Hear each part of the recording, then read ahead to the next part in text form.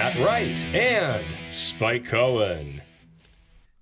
Good morning, good afternoon, or good evening, and welcome to the Vanguard. For Spike, Return of the Jedi Cohen, I am Matt Wright, and together we are traversing the muddied waters of freedom. I don't even remember what I'm supposed to say. Like, I'm Just just like, hey, everybody. Hey. If you're watching on YouTube, please. Yes. Oh, that's it. Hey, thanks for watching this Muddy Waters media production. Check us out everywhere. Wherever you're watching us, continue checking us out there or listening to us. Man, it's going to be rough. If you are, check us out everywhere. We're on all, I'm just going to keep telling you to check us out. We are on all social media platforms for the most part. We are on all, we're not on Getter anymore. And we're on all podcasting platforms.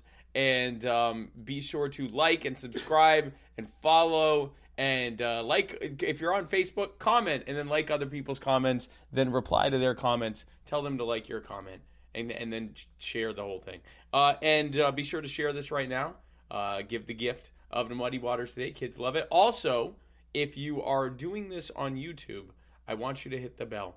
I don't just want you to hit subscribe. I want you to hit the bell right next to it because then your phone will explode with notifications. Let me make sure my phone is on silent. Yes, phone notifications every time we go live. Make sure to do that. Thank you so much. So glad to be back. First and foremost, allow me to thank the wonderful, talented, and absolutely gorgeous Justin Thoreau. I don't remember what I used to call him. Justin, for the kava I'm drinking today. And I'd like to thank my wife for making me this delicious hot drink of just realizing we're in this stupid mug. It says I don't need Google, my husband knows everything. Which I'm not. I don't have a husband. But my wife made me this drink which has ginger and honey and lemon and turmeric in it, and it tastes like that. So thank you for that, Buluvanaka. Buluvanaka. It helps with my throat. Did your wife make you mud water for? No, she made me. This tastes better than mud water, and it's good for my throat. It helps with my throat. Good. So to everybody, to all of the mud skippers out there, we should have spent this last month figuring out what to call them. Yeah, we should have done that, but we didn't. To everybody who is a fan of the show and has missed getting regular updates from us, we apologize. Spike came to my house on New Year's Day and I tried to kill him twice. Yes. I gave him gluten. Yes.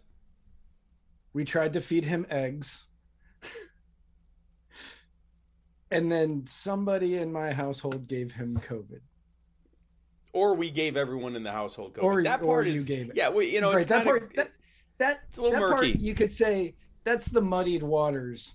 We don't know who. The that's muddied the muddied COVID. Waters of COVID. The muddied waters of COVID is someone brought COVID to the right household, and all that can be said for certain is that Jason Lyon is the reason that Betty White is dead. Yes, we would like to apologize for Jason Lyon killing Betty White as well, which long term probably has the greater impact than my getting COVID. But so yeah, we all got COVID, and I got it. Like I got this super strain of COVID, or just COVID doesn't like me, or whatever. It hit me pretty hard. So, which is why I still sound like this. Yeah, it hung with me for a while. Yeah, you got it pretty bad too. Yeah. Yeah, I mean, anybody else? I mean, the other people that were at my house got it. Like everybody got it that was here. Yes. And one of them, he didn't seem to, like he was in and out 3 days, done, fine. And then everybody else seemed to get like just beaten with it. Yeah. Tasha didn't get it too bad. Hers was about a week. Took her about a week before she was back to normal. But holy crap. There's been a lot of debate over the last 2 years about COVID and a lot of really strongly held opinions. I frankly don't like it. So I honestly not. I am fan. anti-COVID. I am definitely anti-COVID. But as we're going to get into later, I am also anti-lockdown. Yes. So this episode is brought to you by COVID. No, this episode is brought to you. We actually used to have a COVID graphic we could have used, but this episode is brought to you by a lack of COVID. Thankfully, this episode, of course, is brought to you by the Libertarian Party Waffle House Caucus, the fastest growing and second largest caucus in the Libertarian Party. If you'd like to become a member, go to the exclusive Facebook group, Libertarian Party Waffle House Caucus today. And if you'd like to buy some sweet-ass Waffle House Caucus apparel, go to the store, muddywatersmedia.com, and then click on the store button. And you can get all sorts of really cool store stuff from the store, Muddy Waters Media branded stuff, including Libertarian Party Waffle House Caucus branded shirts and buttons. The Gravy King. Joe Solosky is running for Pennsylvania governor. Joe Solosky is the key to Pennsylvania's success. In fact, Joe would say that liberty is the key to Pennsylvania's success. And if you'd like to help Joe become the first libertarian governor ever, then go to joesolosky.com. That's JoeSoloski.com. Jack Casey. Man, that's a name I haven't said in an eon. Last year, actually. Jack Casey has written 3 books. What are they about? I don't know. Had I had an opportunity what to I'm read pretty them, certain is whatever world it takes place on is flat. Oh, really? Yeah. Breaking news. These are flat Earth tomes. Is it flat Earth or is it inverted Earth? I mean, are we talking about Jack's favorite sexual position or the actual? Wow. So these books, we won't read them because if they're good, we'll feel bad about making fun of them every week. And if they're bad, then we feel bad about trying to get you to buy them. So we're in this really weird place in our lives where we're just going to refuse to ever read them. But you should. And we've been told by other people that these books are good. So based on that, that should be more than enough for you to go to theroyalgreen.com and purchase your copies of The Royal Green in Silver Throned and Crowned by Gold. Thomas Queter is running for state senate. And Thomas Queter says, I run better than Albany. And he finds that really funny because he's a cripple. And I can say that now because I had COVID. That's not true. But the Thomas Queter is a great guy. He's one of my favorite people in the Liberty movement. He is an advocate for the disabled. He is an advocate for everyone, really. And It'd be he weird is just if he an incredible wasn't guy. an advocate for the disabled. He's anti-disabled. Thomas Queter is probably best known for his anti-disabled activism. If you want to go to his website, removealltheramps.org. Thomas Queter is a great guy and is doing incredible work in all of New York, and the 52nd District could certainly do no better than Thomas Queter. If you want to help him become the first Libertarian state senator in New York ever, go to tomfor52.com. That's TOMFOR52.com. Defy the Power, Stitches and Glitches. Defy the Power and Stitches and Glitches make the most incredible tumblers that I've ever heard, that I've ever used before. Oh, I love mine. Yeah, we use ours a lot, and they are incredible quality. They keep your hots hot for an ungodly number of hours. They keep your colds cold for an equally ungodly number of hours. Everything, really, these are best described as ungodly. And what's also ungodly is the fact that they do free customization, which is insane. They will put anything you want on one of these tumblers, any ungodly thing you can think of. And as long as the words fit. As long as the words fit. And you put any graphic you want on there, and they don't charge you extra for it, which is nuts. I've never heard of such a thing on any kind of merchandise. So go to defythepower.com or stitchesandglitches.com. They're the same company, and you can get a tumbler from John and Susan today. Matt, And if you use Muddy Tumblr as your code, you won't get anything, but they'll know that you came from us. Yes. Be sure to use the code Muddy Tumblr, and you won't get anything. At this point, we should probably update that graphic. But the but if you put it really there, paid sponsors anymore, so we can just stop showing. But yeah, whatever. But they're great tumblers. They're great tumblers. I don't care if I continue advertising for them because that's how good the tumblers are. So because they're not paid, we're just gonna keep telling people to go there and use Muddy Tumblr to get 10% off. And then when you say to us, "Well, I didn't get 10% off," I go, "Those SOBs, those darn people, those darn people." Jack Casey just said, "I hear Thomas Queter is a great tumbler." God. And he'll keep your hots hot, huh? And your cold's cold. Woo. So before the show started, Spike and I were having a little conversation, and yes. He said that he peaked, and I said, "Oh, you haven't peaked. Look at you. You're a dashing 30-something." Man, just dashing, on par with the Nicholas Vessers of this world. Wow. Yeah, you're welcome. Because no, that's a lie, and everybody knows that man is just a handsome gentleman. He's just really, he like ages. It's like as he gets older, he becomes more handsome. Yeah, he's got like that Clooney or Brad Pitt gene. Yeah. That, like he's just getting better. That I do not have at all. I have the opposite of that. I do not have that. Well, I said, you haven't peaked yet. And he goes, man, if that's where I'm peaking, like that's a good place to peak. And I said, well, there are worse places to peak. And he goes, yeah, like John Bobbitt. To which I said, that happened in my hometown. And Spike had no idea. Literally, where Lorena Bobbitt cut off John Wayne Bobbitt, because nobody calls him John Bobbitt. That's right, John Wayne Bobbitt. Yeah. John Wayne Bobbitt, yeah. Yep. Where she cut off his penis was like 4, 5, 6. I don't know. It was close to my house, and the field that she threw it in wasn't far away either.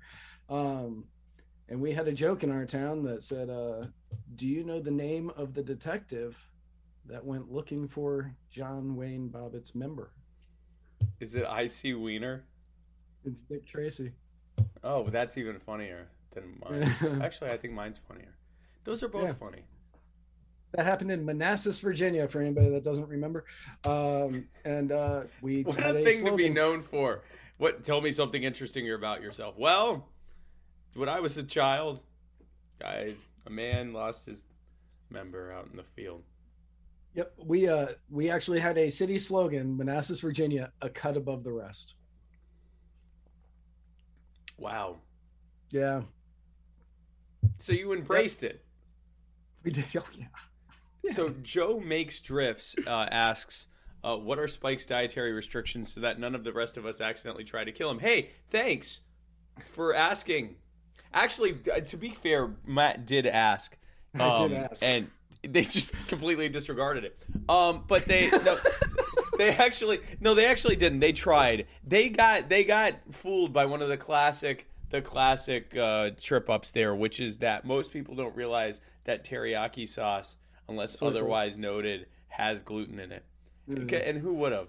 And it was only after my 4th or 5th salmon fillet, because that's how I eat, like a pig. And I'm like, man, this is fantastic. What's in this? And he went, teriyaki sauce and blah, blah, blah. And I'm like, I said, can I see it? He said, yeah. So we opened it, and I turned around to the ingredients and pointed at him, and he went, why would wheat be in teriyaki sauce? So that was when I realized, yes, natural flavors, Melissa, is another one you got to be careful with. But wheat, this just straight up wheat.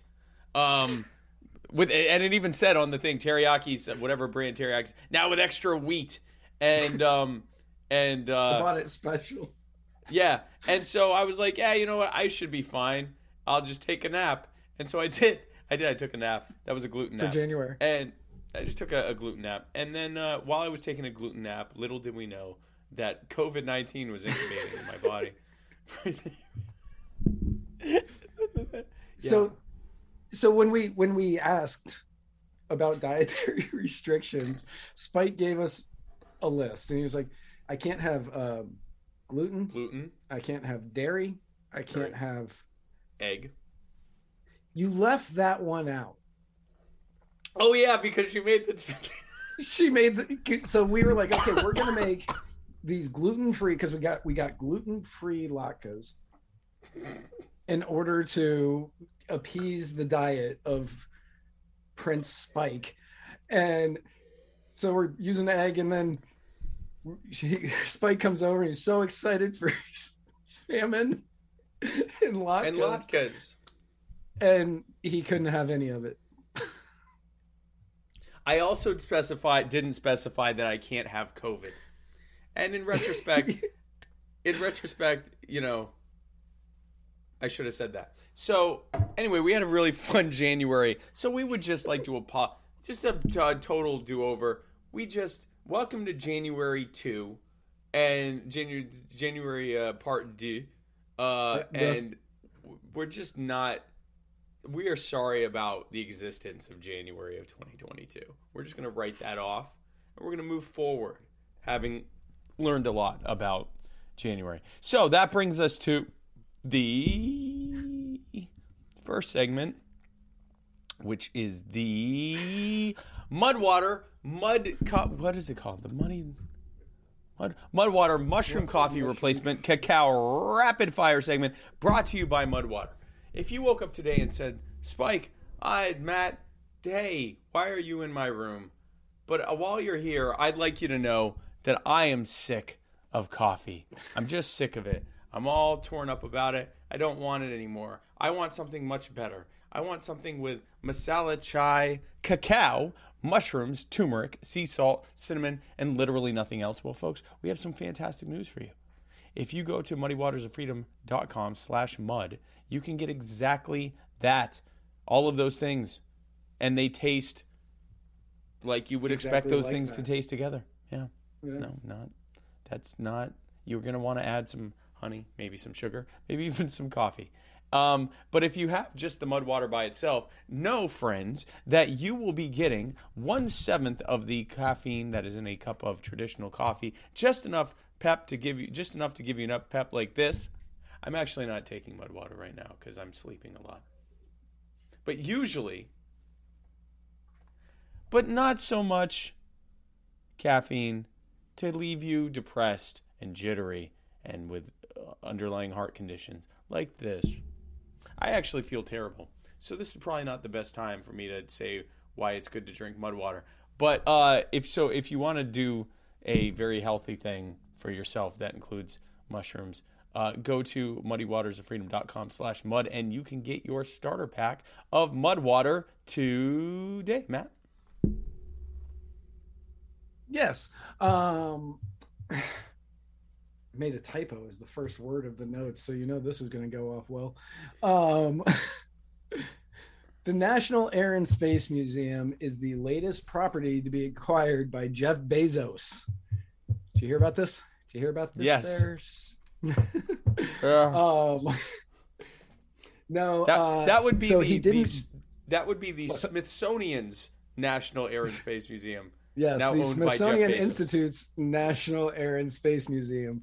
Yes. Jeff Bezos did not buy the museum, but for the low price of $200 million, he has the naming rights for the museum.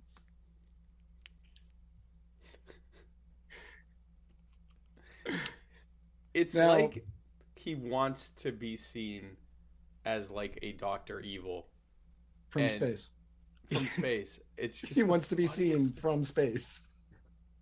He wants to be seen from space as like this evil person. And I don't think he is evil, but it's just funny how he's like doing everything you would do to be seen as like an actual Lex Luthor. It's amazing. I love it. So, to be fair, this does not mean that it's now going to be called whatever he wants to call it. It is still going to be the Smithsonian Institute's National Air and Space Museum. But under the terms of the gift agreement, which is the largest donation that the Smithsonian Institute has ever had, Bezos's name will be displayed on the outside of the Learning Center facing Jefferson Avenue and the National Mall, on the outside of the center facing Independence Avenue, and on an entrance to the center that will be inside the museum. His name will also be etched onto a glass sculpture that will be suspended from the ceiling of the National Air and Space Museum in honor of donors who have given 10 million or more, which means he 10 million or more, and he went, hold my champagne. Yeah. Yep. I am going well beyond this. Screw everybody else. And his name will also appear on another donor wall at the Air and Space Museum in Virginia, not far from where Lorena Bobbitt cut off the penis. Also, breaking news, John Wayne Bobbitt's penis will have an etching of Jeff Bezos' name that is reserved in an area only for people who have given at least $10 million to the Smithsonian. I'm certain for the right amount of money he would do that.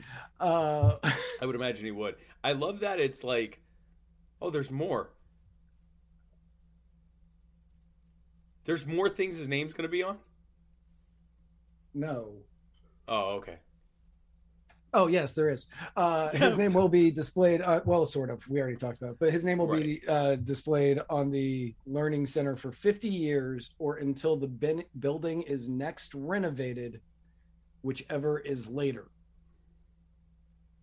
Now, one of the things that they were talking about in this is there is no morality clause. So Jeff Bezos can go out and do whatever he wants, and this is going to be there.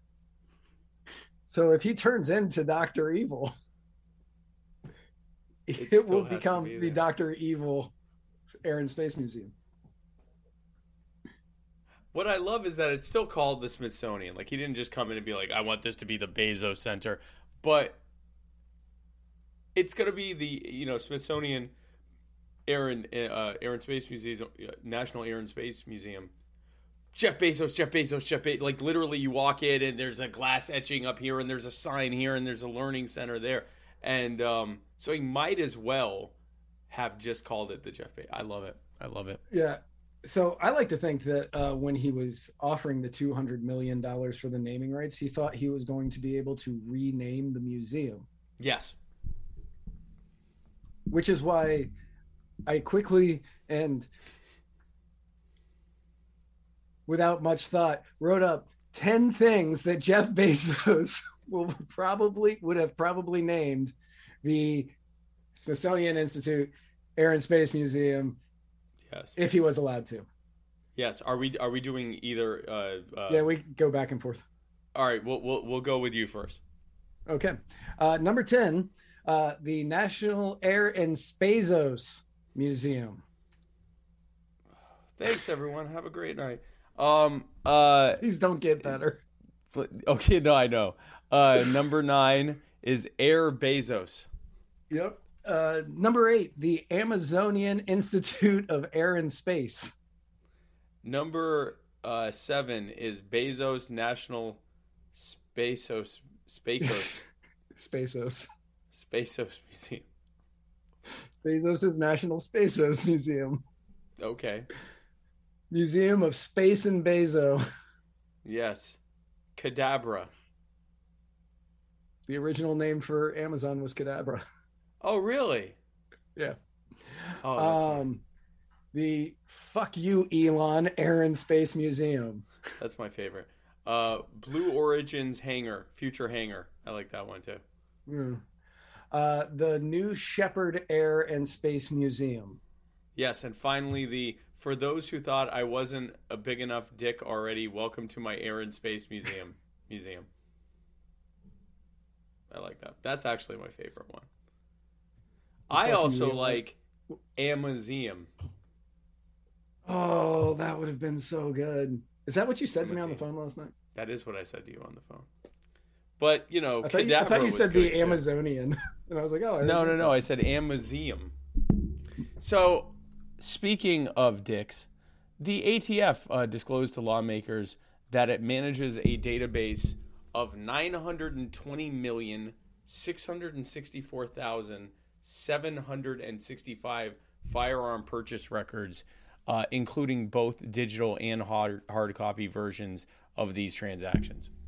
That's right. Now, the ATF does deny the trustworthy sources of honesty and couth that the ATF happens to be.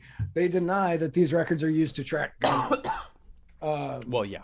It says that it transfers hard copies of the information into searchable digital databases that is used to trace firearms tied to crimes. Yes, but not, tracking the owners, of course, because that's possible to do the other without tracking the owners too. Right. In between trafficking guns to violent cartels and setting buildings filled with children on fire and then shooting anyone who tries to run out, they reported that the 865,787,086 of the records are already in a digital format. Yes. Now, fun fact for everybody out there.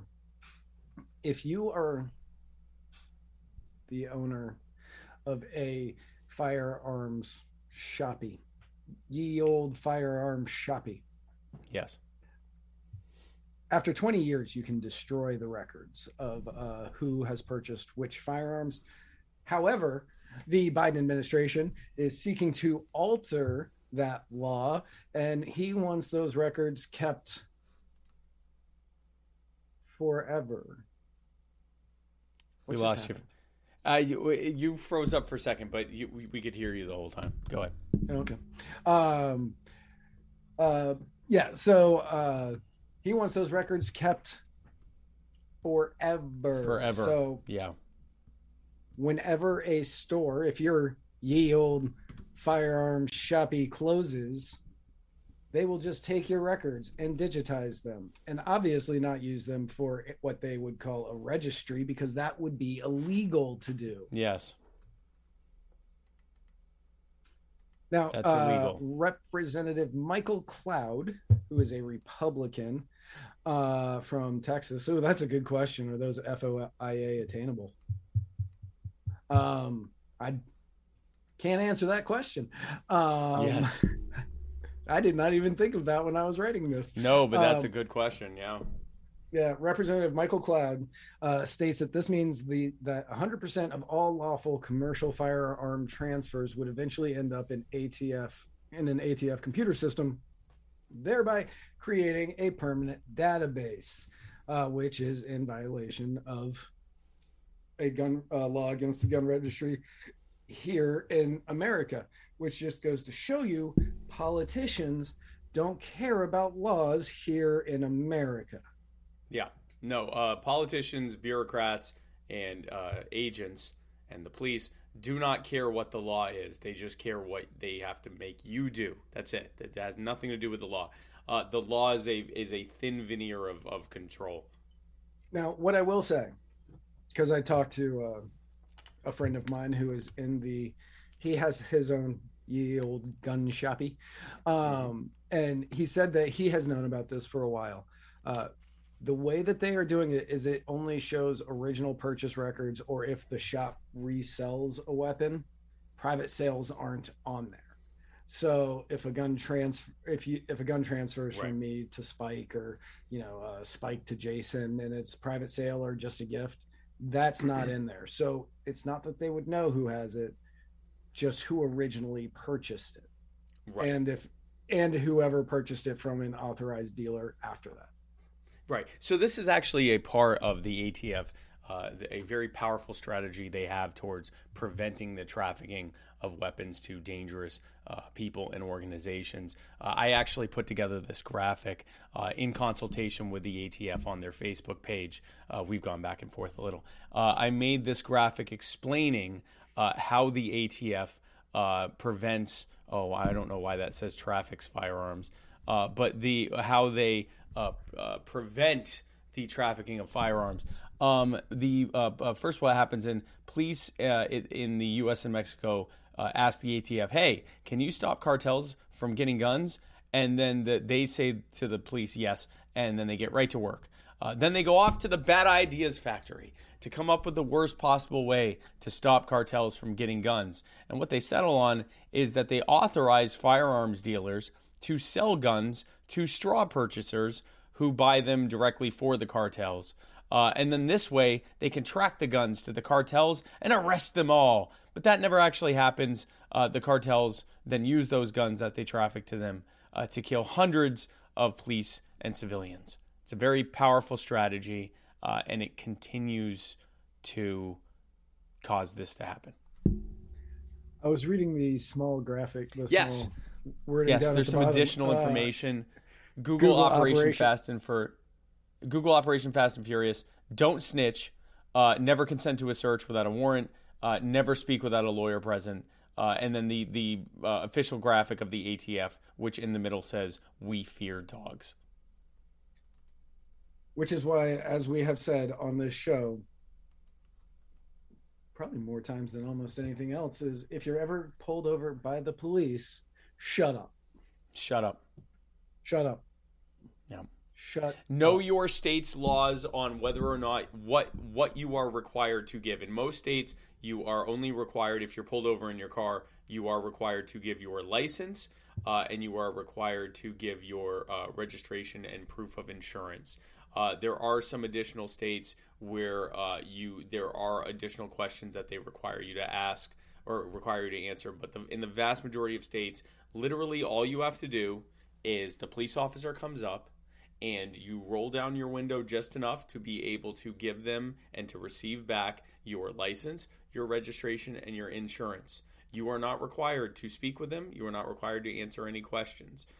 You are not required to talk with them in any way.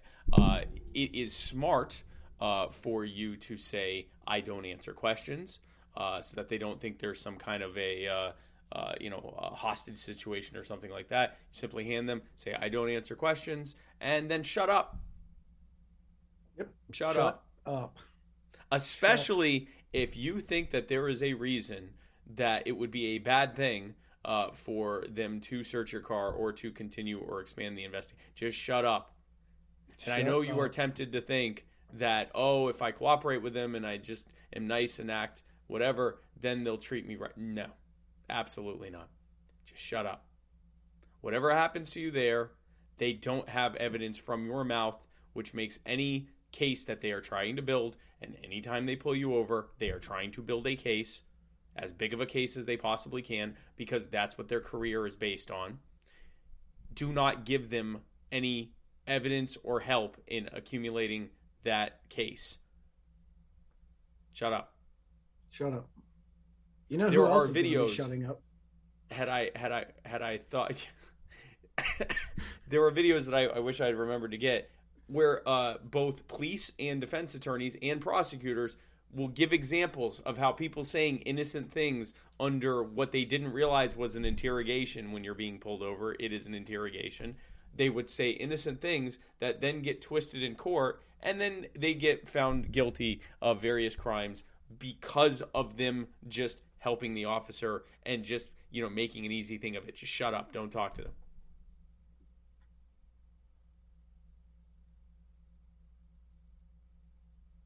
You know who else is going to be shutting up? Who? The famed ice cream magnate, Stephen Breyer. Oh, wow.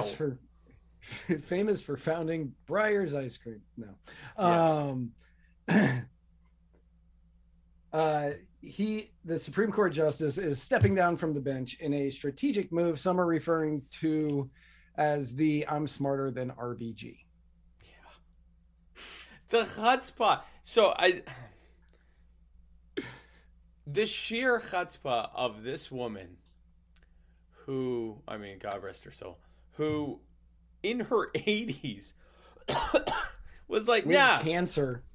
With cancer. Multiple cancer survivor in her, I believe, early to mid 80s when Obama was president, was like, No, I'm going to ride this out because I'm pretty sure that Hillary Clinton is going to get elected. And I don't know what, I mean, her being replaced a year earlier, what was that going to do that was bad? And so she just wrote it out. And then she had to try to survive another 4 years. Even she looked at Merrick Garland and went, no. Yeah. Yeah, she looked at Merrick Garland and was like, no, I want someone super progressive to replace me. So, and I'm sure Hillary Clinton's going to do that. Hillary Clinton! Obama wouldn't do it, but Hillary Clinton's going to do it. But Hillary Clinton's going to do it. Hillary Clinton will definitely do that. And so then Donald Trump gets elected, and she spends the next 4 years trying to pretend that she's not dying. And then she does die because she's well into, I believe, in her 90s. She was 87. 87, okay. So yeah, so she was 87. in her early, mid 80s during most of the Obama years. 8 years she had to... And instead, so then Donald Trump is president. You know, I don't know how many people that are watching this who have ever been in a situation where they have to stay alive. But she was. And so, and again, not only is she old, but she's also was very frail and also a multiple cancer survivor that kept getting cancer. Kept getting cancer. And then a pandemic happens. So then she dies and has been replaced. So Breyer saw all of that and thought, let's not do that. Okay, so I have a theory about this. Okay. I don't think that's what happened. I think he was back there talking with Kagan, I don't know, and he was like, yeah, I think that there's a possibility that the Democrats lose the Senate in this next election. I don't know when he said it. If he said it last week, like, it's more than a possibility. Like, it's a strong possibility. But gas is $3.50 here in Florida today. The possibility keeps rising. But I think he said something like that, and there were already people driving around DC saying that Breyer needs to resign, and like big signs on their trucks. They were writing op-eds in the Washington Post saying, we don't care that you have a lifetime appointment. You need to step down. We don't care. And I think he made an offhand comment, and he said, yeah, I'm thinking it might be wise for me to step down, but I still feel like I have a couple more years in me. And somebody leaked that in order to push him out. I think that's what happened. I don't think he wanted to resign, but after it got leaked that he was going to and the pressure was on, I think he had to. Yeah. I tend to agree. I think that there's been a little bit of skullduggery happening here, because I think that these Supreme Court people, I think, you know, you consider if you're in a job where you basically set your own hours, you don't really have to work a lot, you're regarded as this, like, you know, almost a superhuman figure. What's that? You're like a sage. Yeah, you're like an oracle. An oracle or a wise man or a medicine person, right, or whatever. And so you're like, you know, and you can't be fired under any circumstance. And it's routine that people die on the vet, or they die in this role. I think a lot of people are just like, yeah, I'm in my 80s. I've been here 20 years. I'm not going anywhere. And I think that's what happens with these folks. It's certainly what happened with Ruth Bader Ginsburg. And I do think that they're like, nope, this isn't happening. Because the likelihood of the Democrats maintaining their 50-50 majority with Kamala Harris as the 51st vote is basically, that's not smart money. And because, as we know, the Libertarian Party is going to have a majority. I'll take that. So yeah. Where do I bet that? So I think that the odds of the Democrats maintaining their majority in the Senate is going down. Keep in mind, the Democrats are having to defend, because it's in 6-year cycles, the Democrats are having to defend the Senate that was elected in 2016. And if you will recall, that was a bad year for Republicans everywhere but the White House. It was like the reverse of 2020, where the Republicans did well everywhere but in the presidential election. They lost seats everywhere, but obviously getting the White House. So it's already kind of an uphill battle. They still had control of the Senate, though. What's that?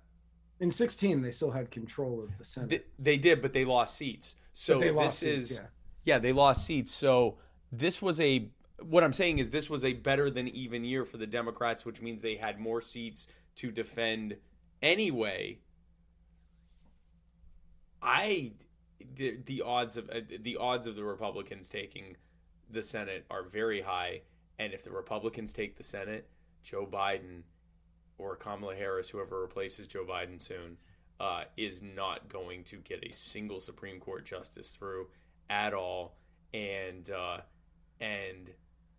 I mean, the odds of if Joe Biden's up for re-election, I don't think he wins it. And if he dies and is replaced by Kamala Harris, she 100% is never going to be president of the United States. She is more hated than Dick Cheney was. Who shot a man in the face. Who literally, which again, I say shooting a lawyer in the face actually helps your PR. But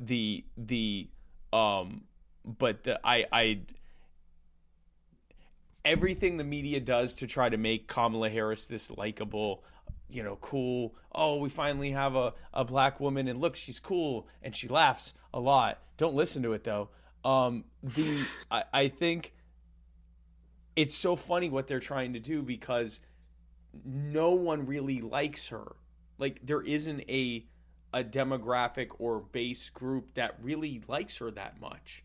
And and from a policy standpoint, Joe Biden keeps frickin' setting her up for the rope-a-dope. I don't know if it's Joe himself or just his team. They hand her these impossible tasks so that she fails, just to make sure she never tries to primary challenge Joe.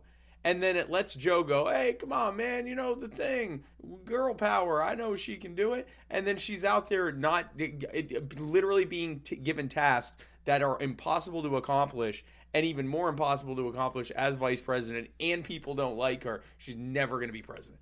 And so, especially with everything going on that's just destroying the chances for Democrats in 24. So yeah, if Breyer or the people managing Breyer, or the people who just stabbed Breyer in the back, want to replace Breyer with with someone who's slightly to the right of or left of Merrick Garland instead of someone who's slightly to the right of Merrick Garland, then this is their chance to do that. Right. Now, Biden's team, Biden hasn't said this because Biden can't string this sentence together. Right. Biden has stated that he is going to comb the greatest legal minds of this generation to guarantee that he appoints the person with the greatest knowledge of the law, with a history of even-handed rulings and sound reasoning, and absolutely nothing else. There is no other qualifications specifically he is looking for outside of those things. Good. That's good, because the last thing that we need right now, with everything that's going on, with all the uncertainty, is for picks for some of the highest offices, arguably the highest office, because the buck stops with the Supreme Court, at least in theory, for a pick to be made based on something other than their qualifications. Right. And luckily, because we have decorum back in the White House, yes, we know that the pick is going to be made on their qualifications in absolutely nothing else. Yes. Whether it's, Joe Biden swearing at reporters who asked him, I mean, about inflation. fairly basic questions about inflation and the prospects for the elections, or whether it's him defecating himself in front of the Pope, or these weird things where he says he's going to do an interview and then everyone is shooed out of the room, and it's happened multiple times because they don't want anyone asking him questions, and he keeps forgetting that. Or when it's him wandering off In the middle and then of a his question. team, and then his team saying, "Oh well, you know, he has a stutter." I'm just glad that dignity is back in the White House. The last time I Dignity was and on decorum. It's dignity and it's decorum, been years. Yeah, It's years. been 4 years, and because before that we also had all sorts of dignity. The last time I was on RT was actually at 3 a.m, and the reason was I was told by the Russian government was they wanted me to come on and try to make sense of why Joe Biden keeps saying the things he says, and so I went on, and they were the reporter was really trying to make heads or tails of why he would say these things, and I just kept saying he is in a state of cognitive decline, and any attempt for us to try to make sense of why he said this, not within the filter of this man is sundowning in front of us, is going to fall short, because we have to pretend that there isn't an obvious declining of the ability to process and share information.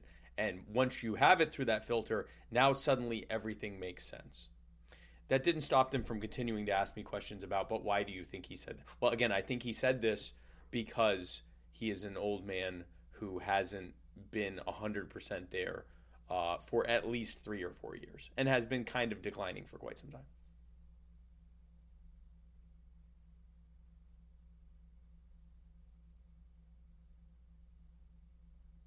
I have no segue. So speaking of, hey, you know what else is declining? Do you know what else people have declining trust in? Well, not only do they have declining trust in, but there's a thing that's going down, and it's the mortality rate of COVID-19. So, according to a new study by researchers at Johns Hopkins, Yes. the alt-right wing hospital university known as Johns Hopkins, Yes. the lockdowns had a significant effect on life in America in almost every way, with the exception of the mortality rate of COVID-19. Yes. The review of multiple scientific studies estimates that the lockdowns during the early phase of the pandemic reduced COVID mortality by about 0.2%. We shut down the world for 0.2%. Yes. 0.2%. Now, For COVID. researchers... Specifically for COVID. Increases in other things, but the reduction in COVID. Now, researchers at the sage-like, the Nostradamus-esque Imperial College of London predicted that such steps as the lockdowns could reduce death rates by up to 98%. That was a big swing and a miss. Yes. The Imperial College of London. Yes. A rare misstep. But the research paper said that that lockdowns did have a devastating effect on the economy and contributed to numerous social problems. According to the report, they have contributed to reducing economic activity, raising unemployment, reducing schooling, causing political unrest, contributing to violence, contributing to domestic violence, and undermining liberal democracy. Not to mention, which wasn't in the report that I read, this is just facts I like to have tucked away for moments like this, but not to mention the 31% increase in alcohol consumption and 29% increase in use of other drugs. Yep. Since COVID began. Now, the long tail of health problems and societal problems that will come from a 31% increase in alcohol consumption, increases of abuse, increases of overdose, increases in liver and other organ damage, across the board. You can't even properly measure because it will take decades. Someone will die of liver cirrhosis 20, 30 years from now, having lived a life of alcoholism and all of the social and economic and healthcare and societal ills that come from that would not have otherwise done this had the lockdowns and the conditions that were created by the lockdowns happened. That's going to happen many times, and there's not even a good way to measure that. But by simply saying we've seen nearly a wrong one, but we're going to go to that in a second. A 1/3 increase, nearly 1/3 increase in alcohol consumption. You can't measure how much worse that is than the supposed 0.2% reduction in COVID. And the 29% in drug use, like, granted, it doesn't say what drugs. Opiates. I assume it's hard. It's overwhelmingly opiates, and there might be some cannabis increases there, but it's probably opiates. It's probably an increase in opiates. Yeah. Right. Now, thankfully, we do know that this did need to happen because there is no Johns Hopkins data that would demonstrate that COVID-19's fatality rate would go down absent these lockdowns and various other what is this? What the hell is this? So, what this is, and yes, this comes from, I cut it off. This comes from Johns Hopkins. This data is from Johns Hopkins. This is the case fatality rate of COVID-19 as measured by all available data by Johns Hopkins University. And what you can see is during that time that they said there was a 0.2% reduction in the COVID fatality rate, that was during the time that at one point they were saying that that the fatality rate was over 6%. Remember that time? Remember that early on? So when they're talking about how the lockdowns quote unquote helped, they're saying that swoop could have gone as high as 0.2 higher than that before normalizing back down to the actual rate that it was ended up being, which was just below 2%. So that would have happened anyway. And again, that was after where that swoop that you're seeing there, where it goes down below 2% and then kind of stays there. That was after the bulk of all the lockdowns and the most restrictive measures that we had in the U.S. So that 0.2% is literally just a data manipulation that they're talking about. And now looking further, it kind of stayed steady at that point, at that 2% rate. And by the way, this is a case fatality rate where they measure confirmed COVID cases to confirmed deaths from people who had COVID. Okay? This does not include the people who got COVID, never knew it. This does not include the people who got COVID, did a home test, didn't bother telling anyone, just stayed home. This does not include, in other words, take this fatality rate and cut it in half. So at least. And now, if you look towards the end there, see where it went down to now it's just above 1%. It's at 0.17 or 0.18% now. That's from Omicron. And who here has heard of the testing shortages, where literally millions or tens of millions of people knew they had COVID, were treated as though they had COVID, and never got confirmed for having COVID because there just weren't any tests in their area to test that they have COVID. So even in the midst of that, the case fatality rate went down much more than 0.2%. It nearly halved itself. And that number is actually much lower. It's even more than half of a reduction because during Omicron, there was a huge testing shortage. So we're probably looking at COVID now having similar fatality numbers to probably still higher than the flu, but maybe 3 times higher or 4 times higher than the flu instead of 10 times higher than the flu, which is what we were told. So when they're talking about a 0.2% reduction, that would be during that period between the beginning of this chart and say right before where it says November 16th. So that 0.2% they're saying is literally just data manipulation. It's not an actual reduction of COVID-19. According to their own numbers, it's not a reduction in actual fatality rate. But what there was an actual increase of was terrible things across the board. What the study did was they took a period of time, and I don't remember what the period of time is right now, and it was estimated that over the course of this period of time, and I'm going to have to just make up these numbers, 98,210 people are going to die. The amount of people that died were 97,000. Right, 90, 90. Something like that. Yeah. So it was what was estimated versus what actually happened. And it's like, wow. Like you look at that, it's like, okay, that's roughly 1,000 people. But when you go, that's 0.2% of the population, you shut down everything. And now you have 30% more drinking going on, 31% more drinking going on, 29% increase in drug use, which is going to cause so many problems later on.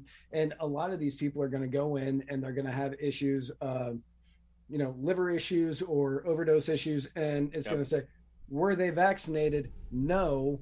Well, we can't treat them. Do you know yes, and now there's that as well. And one of the strongest indicators for people having mental health problems or people having suicide issues, one is addiction, and 2 is being the child of someone with addiction. They created generational problems with this in order to, according to them, potentially save the lives of hundreds, maybe thousands of people or not, and cause ripple effects, generation. And we're just looking at alcoholism and drug abuse. That's before you get into the economic devastation they've caused, the supply chain devastation they've caused, which in this country is leading to shortages and high prices. In other countries is leading to people starving to death because their supply chain was even more brittle and their need for access was even worse than ours was. But they might have, this thing that now has, continues to plummet, they might have been able to reduce it by as much as 0.2% during that time. And if you consider the fact that they want this data to look good, it's probably lower than 0.2%. And 0.2% is basically the margin of error. This is a rounding error. This is, we might have saved lives. It's astounding that they are still trying to pretend that this had any net benefit when their own data, when analyzed by someone who knows how to can just read numbers, shows that it's the opposite. This was a huge net harm that was done. This was awful. And legitimately, all this did hurt people economically, socially, personally, and it increased drug use, it increased alcohol addiction. It hurt people. Kids, I can't even explain the damage that has been done to children. Yep. Mentally, over the course of this. This is very important for learning how people are. Being able to see this part of your face is very important to learn how to interact with people. And you took that, and you're still trying to take it from people in certain areas of the country, but you are trying to take that ability away from kids where they can learn and adapt and kind of figure out how it is that people react to situations. You're taking it from them, and they're going to, the damage that is going to be done from that alone isn't going to be seen for 10, 15, 20 years. Yep. Child development, the younger a child is, and the more you reduce their ability to see people's faces. And I'm not a child development expert, but I've read enough studies and articles that have come out over the last couple of years. There is a major harm to child development that, again, is going to be hard to measure. They're going to have to compare, this 4-year group of kids to before and after. And this is like a forgotten generation they're creating, a neglected generation of kids who are already experiencing reductions in efficacy. They were taken out of class. There are some classes where they're making the kids wear masks on the Zoom call to create an environment of masking. And it's like, what are you doing to these kids? Like, well-adjusted adults have a hard time with this stuff. Children have no perspective to compare it to. It's just disgusting what they did. But according to their own data that they manipulated as much as they could, as much as 0.2% of people were prevented from dying of COVID. That's hundreds of people. It's just disgusting. And again, anytime they try to point this out, just remember this chart. And for those who are listening to this, this is a great time to go and check us out on YouTube or on Float or on Facebook or on one of the things where we have video. But if you Google COVID case fatality rate by country, there's a website called Our World in Data. And they have this chart, and you can add all the different countries. And what we have seen across the board was that during the time of the lockdowns, the fatality rates were through the roof, mostly because they just didn't have tests, especially in the U.S. They didn't have tests, and because they also had some pretty crappy ways that they were dealing with people that had severe COVID in the hospitals, and they've gotten better with it. Also, COVID itself has gotten more mild, and also vaccination has vaccination isn't the reason for that sudden drop off at the end, but there definitely is data that shows that especially vulnerable people who were likely to die, when they get vaccinated, it reduces their chances of dying. All of these things have combined to bring down but by the way, I want to have a side note here. I know we're talking way longer than we were supposed to about this, but the vaccine came out in the end of 2020. So if you're looking at this chart, that's right around when it plateaued. Okay? And then the next time that you see a big drop, there's kind of this steady sideways down action on the fatality rate, case fatality rate for COVID. The next big drop that you see is the most recent one during the Omicron wave. And that's at a point where we've kind of plateaued at the amount of vaccination. So I do believe, and there's all sorts of studies of who's in the hospital, who's dying, unvaccinated versus vaccinated, and so forth, to demonstrate that the vaccine has reduced the likelihood of getting severe illness or death, especially for those most vulnerable to it. But in real world terms, it's not that, because they will try to claim, as this fatality rate continues to drop, as COVID becomes less and less severe, they will try to claim that it's because of the vaccines. Look at their own data. That's not what happened. It certainly had some contribution, but that's not why. It's because the virus itself is becoming more mild. That's why there's that sudden drop off with Omicron. It's because it's, as we've been saying for a year now, viruses, especially coronaviruses, mutate to become less severe and more transmissible over time. And that's what's happening. And look what they did to you and how they destroyed your life in order to do this nonsense. Now, we're going to do the opposite of destroying your life. We're going to do something that brings joy to your life and increases the COVID fatality rate by as much as 0.2%. That's not going to do that. And that is the personal injury attorney, Chris Reynolds, attorney at law, anchor call-in moment. It's not going to cause fatality rates to go up. It's brought to you by Chris Reynolds, attorney at law. If you want to sue us for potentially making the COVID fatality rate go up as much as 0.2%, well, it better not be in Florida, pal, because we'll use personal injury attorney Chris Reynolds, attorney at law, to sue you back. If you want money, big, stupid stacks of cash, and you've been personally injured, well, great news if you're in Florida. If you're not in Florida, I don't know what to tell you. But if you are in Florida, if you go to chrisreynoldslaw.com, Chris Reynolds, and I make this promise to you right now in this moment, Chris Reynolds will get you so much money that if you were to have it converted into $20 bills, you would not be physically able to carry it. No one you know would be able to physically carry the stacks of Jacksons that he can get you. Tubmans. The stacks of the Tubmans of Jacksons and Tubmans. And if you were to convert it into $5 bills, then your entire family couldn't even pick it up. And if you were to convert it into $1 bills, that's not even possible. The bank will say, no, we don't. You're taking all our ones. Why are you doing this? Personal injury attorney Chris Reynolds, attorney at law, chrisreynoldslaw.com. Now let's pull up do we have calls? Yes. Oh, good. Hold on. Yeah. It's been so long, it's making me log back into everything because I've been... Holy crap. Okay, all right, good. Yeah, so we got a few... I didn't think about that when I was doing these notes. I would have cut some stories. It's actually not that bad. I'm just going to play all of Matt Hicks's back-to-back, and then this will actually be pretty good. Okay, here's the first one from the Magpie Libertarian. Hello, Matt and Spike. Why is that happening? Wait.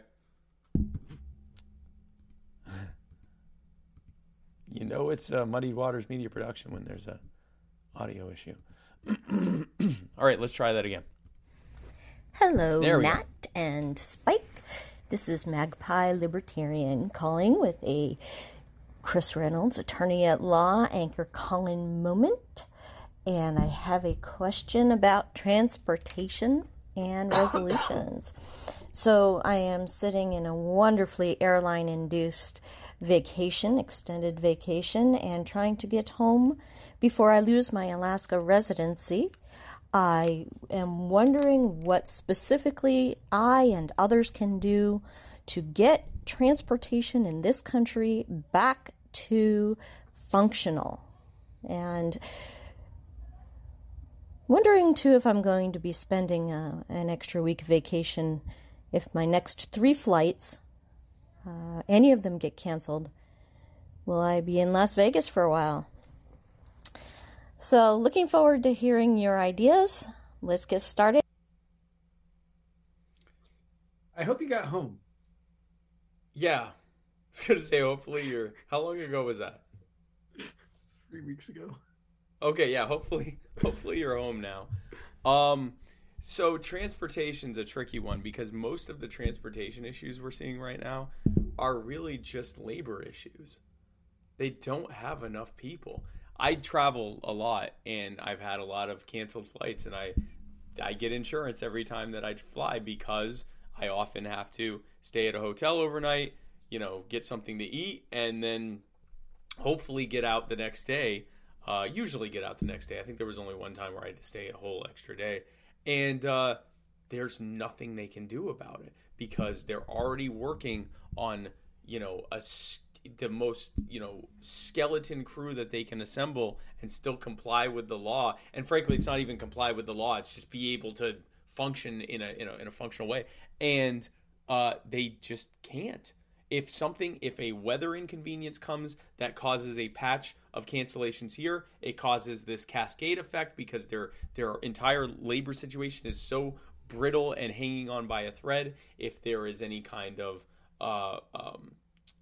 firings that are happening, or not firings, if there's any kind of like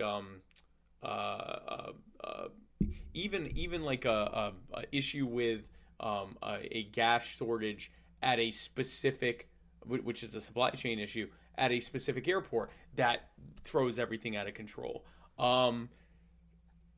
something that wasn't really an issue in the past, but was now with Omicron, just the sheer number of people that got sick. Not so sick that they ended up in the hospital or dead, but sick enough where they couldn't work.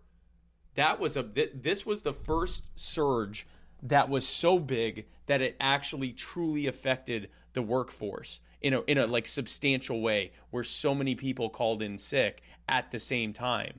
And what this really comes down to is the U.S. government has been regulating a war against working in the U.S.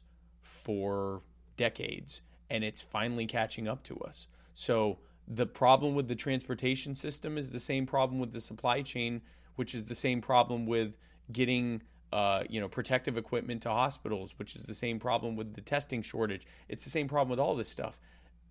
Deregulate the economy so you can have more providers, more competition, more dynamic changes in production and standards, and get government out of it. Government created this mess. Yep. Yes.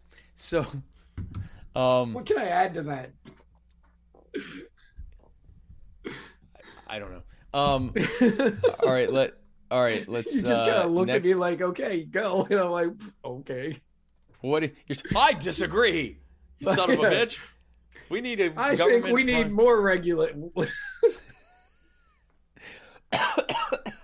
All right. Next one is from Alex Boyer. Hello. Alex from Virginia calling in on the personal injury attorney Chris Reynolds, attorney at law anchor call-in moment. And I want to talk to you guys today about probably the biggest problem, controversy, whatever, facing America in the year 2022. And that is, right now, there is a Major League Baseball lockout. They've been locked out since December 1st, I believe. So going on for a little over a month. Obviously, this is a huge problem, probably bigger than anything this country has ever faced since 1994. Yep. And I was just wondering what you guys think about it. What do you think should be done about it? Thank you. This is definitely a Matt question. Spike, what are your thoughts? Here, because I didn't even know there was a lockout. But here's what I will say. I used to be a huge baseball fan as a kid. And then the 1994 strike happened. And I watched players argue. You're old enough to remember the 1994 strike? Well, wow. What's that like? Do you wake up hurting? Yes, actually, yes. I woke up hurting back then. You have no idea how old I am. No, I watched players argue with, union leaders arguing with managers, and I'm like, there's so much money. I get that you're arguing over but like so much money's being thrown around. There's got to be a way to make this work, and sure enough, they didn't. And that really soured me so much that I was a huge baseball fan. I had all these baseball cards. I knew all the stats. I was I knew all about the different, what you could tell me a year and I could tell you what team won the World Series that year. And then when I was 12, when the 94 strike happened, I was like, done. And I've like almost lost every once in a while I'll remember like some random thing or whatever, but like I stopped caring about it. I stopped watching it. I would occasionally watch the last game of the World Series to see who won, but and so many people will not watch baseball again because of this. That's my thoughts on it. Yeah, you're right. You are right. Who won the World Series in 1986?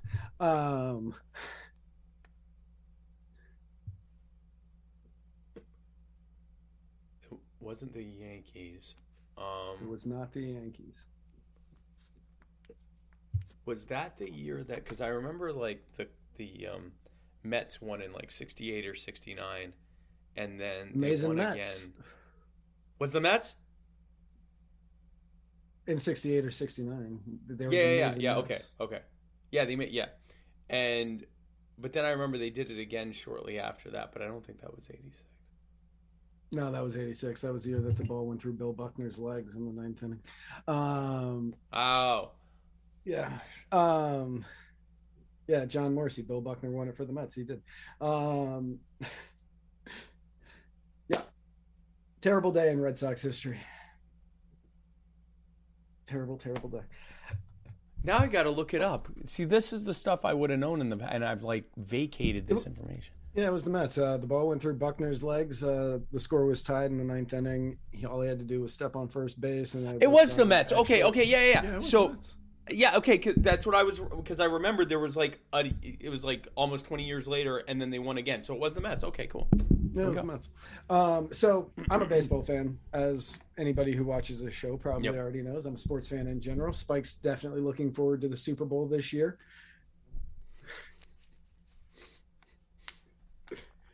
I imagine this is going to be a Super Bowl Spike watches. Isn't it like the Bengals versus the frickin' Rams? Yes. Yeah, but the halftime show is Snoop Dogg, Eminem, Dr. Dre, Kendrick Lamar, and Mary J. Blige. It's like a old millennial, young Gen X hip hop extravaganza. Hip-hop, yeah, it is. Yes, with I love my it. favorite team playing. Because I'm a Rams fan. But yeah, so I'm a sports fan and I love baseball. Huge Red Sox fan. And this lockout still, I think he left that message 3 weeks ago. And this lockout is still going on. Pitchers and catchers are supposed to report to camp, I believe, on Valentine's Day. I think February 14th. If it's not the 14th, it's the 15th. Which means that if they don't have this settled soon, spring training is going to get pushed. And that doesn't mean that they will push opening day later. It just means there will be less spring training time. Right.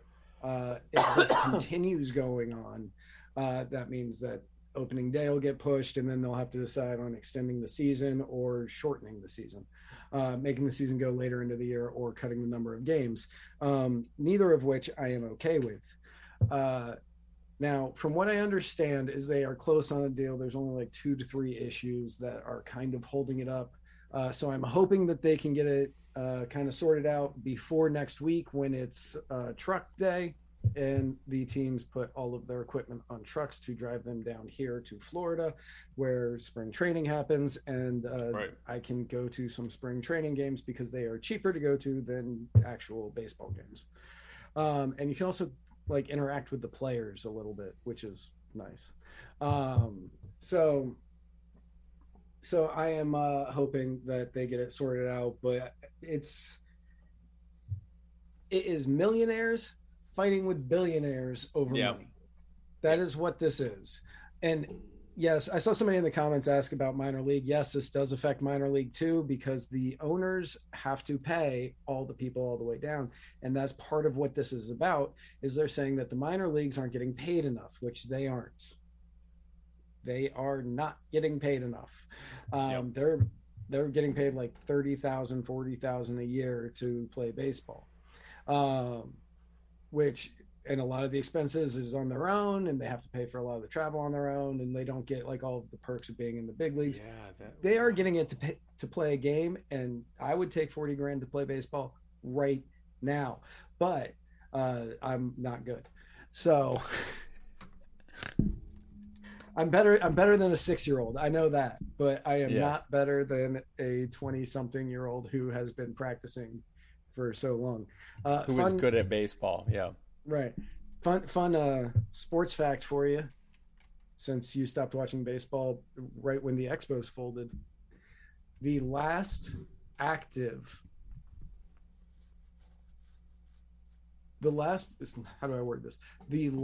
person that the Expos drafted that was still playing baseball retired this week. Really? Yeah. That was Tom Brady. Wow, that is Wait, Tom Brady, the football player? Yeah. He was drafted as a catcher in like 1994 or something like that. Oh, wow, okay. The strike happened. And he ended up turning it down to go to college, and then he became Tom Brady. But there is a chance that he would have become a Washington National and been their catcher. Because the Expos became the Nationals. Yeah. Right. Yeah. That's quite a bit of but see, that's the kind of stuff I would know. Like I knew like all this obscure stuff, and I was really, really into baseball, and I don't think they can overestimate how many people, especially younger people, who just are like, I'm not into it, and then they go and find other stuff that they're into, and they never get back to it. So hopefully they get this lockout worked out, because that strike just, to this day, I'm just really not into baseball. Steroids saved baseball. I know that they aren't letting people who took steroids into the Hall of Fame, and like I have mixed feelings on it. But if it wasn't for steroids, the home run races and all that, with Mark McGwire and Sammy Sosa, and then Barry Bonds, who was a contact hitter for a while, and then he was like, man, Mark McGwire and Sammy Sosa are getting all of this amazing press and attention. I want that. I'm going to go do what they're doing. And then everybody's like, well, Barry Bonds is a juicer. He is. So is Roger Clemens. But steroids saved baseball. Saved it. You want to take that out? You can whitewash the hell out of that. But anybody who remembers, steroids saved baseball. Well, I mean, Michael Phelps will tell you right now he's never swam in a undoped field. Like doping is so. The fact that they still try to pretend that doping isn't at least present, if not prevalent, in every major sport, you're fooling yourselves. Like, I mean, it's just not like. I remember when Sammy Sosa went from being this relatively skinny infield player to suddenly being this gigantic monster who was freaking slamming balls out of it. I'm like, what the hell happened? I remember Sammy Sosa earlier in his career, and they're like, yeah, Sammy Sosa is beating the home run record. I'm like, Sammy Sosa? And I was like, the same, like, little, I think he was like a shortstop or something. He was an outfielder, but yeah, like he was. Oh, was he an outfielder? I thought he was an infielder. Yeah. But he went from being this like little skinny guy to this freaking gigantic monster. Oh no, that's not steroids. He's just been, hitting the gym. Hitting the gym. Yeah, Barry Bonds did the same thing. I remember I watched Barry Bonds when he was a minor league player, when he was coming up with the Pirates. And it was like him and Bobby Bonilla and oh God, what was that other guy's name? The other B name that was the Pirates. But they all played at the Prince William Pirates. That's who the minor league team was at the time. I don't know who it is now, but they were all playing there. Like we had this massive influx of amazing star power there, and it was so much fun to go to games. But they were all these tiny little dudes. And then I always heard about Barry Bonds, but because you didn't have MLB packages or anything like that, you couldn't catch whatever game. And then when I saw him again years later, I was like, is that the same Barry Bonds that that was here? Because I'm built like that Barry Bonds. Right. That guy's built like not me. Are the Mets still paying Bobby Bonilla? Like, is that still a thing? They might be. I love that. I love that guy got so much freaking money. All right, cool. So we have two from. Let me play the first one, and we'll see if it makes sense to just play the second one too. But two from Steve Witt. So here's that. Hey, what's up, Guy on Left and Spike Cohen? This is Steve Witt calling in on the Chris Reynolds Attorney at Law Anchor Calling moment. And I just wanted to say that I am thankful that you guys survived the Cove AIDS in the after times. You guys have missed a lot of news over the past 2 weeks or so. So hopefully this is a great episode and you cover the majority of it. And thank you all for doing what you do. I'll play the second one because this is probably him saying how disappointed he is in us. Hey, Guy on Left and Jason Lyon. You're not Spike Cohen. Yeah. You guys are trying to kill Spike there, huh? Huh? Oh, no, that was earlier. Come on. Why are you trying to kill your best friend like that? All right, Jason. Go ahead and try to rise up to the plate. I know you can do it. To be clear, that wasn't when they tried to kill me. It was the first day of this year when they said, "Oh, here, have some egg." Oh, you don't. You found the egg. Here, have some gluten. Oh, you have. Here, sit in this chair for 2 hours. And then that was when I got COVID. We probably shouldn't have spit in your mouth like that. Yeah, that was probably, in retrospect. That was where inviting me to lick all of your doorknobs was probably like, you did it. Like, that's not on me. You said, well, you were so hospitable. So but I think just to make it clear, we don't know for certain that's when everyone got COVID. No, we just know that everybody got sick 2 days later. Yes. But we don't know. Because the thing is, there's a good chance it was us that brought it. Because we had done a big New Year's Eve salsa thing. We were touching random people. And then before that, we went to a wedding and a party. And then, although I think that was too far back. So there was a few. I may have tried to kill you in exchange. Wow, I tried to kill you. While you were trying. We might have been trying to kill each other. But I think Jason. So this is my theory. Jason planned this. This is my theory. Jason planned this. Because even though I love Jason, and huge shout out to Jason and Kelsey, who had a big win. We're not going to go into it, but Jason and Kelsey had a huge win this week and can't be happier for him. But Jason was trying to kill you off so he could be in the wedding party. Wow. Yeah. He knew how to get to you. It's an alpha move. I'll give him that. It's alpha. That is an alpha move. That's an alpha move. It's a power move, is what it is. It is, and it failed, but just barely. If you're gonna try to take out the king, Jason, you can't miss. You gotta go hard. Now I'm only hobbled. Okay, so this next one is from T. Marie. Good evening, everyone. This is Patricia Marie calling. I am now a member of the COVID Club. Thank you, Muddy Waters Media, for making me a member of the team. Go COVID. Welcome back, everybody. I'm glad everybody's pulling through. I'm on day 2 of positive COVID.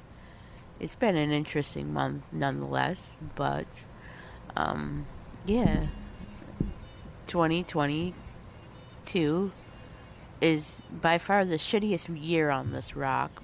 But anyways, it was January. Glad everybody's okay.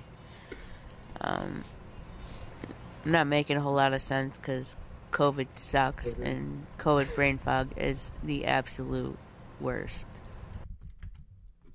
Yeah, it's not. No, but she said go COVID. And again, I'd just like to be clear. I'm anti-COVID. We are very much against. It is not enough to be against COVID. You must be actively anti-COVID. COVID negative. It's not enough to just not like COVID. You must be actively COVID negative. And if you're not, then you're a racist. Hard to argue with that logic.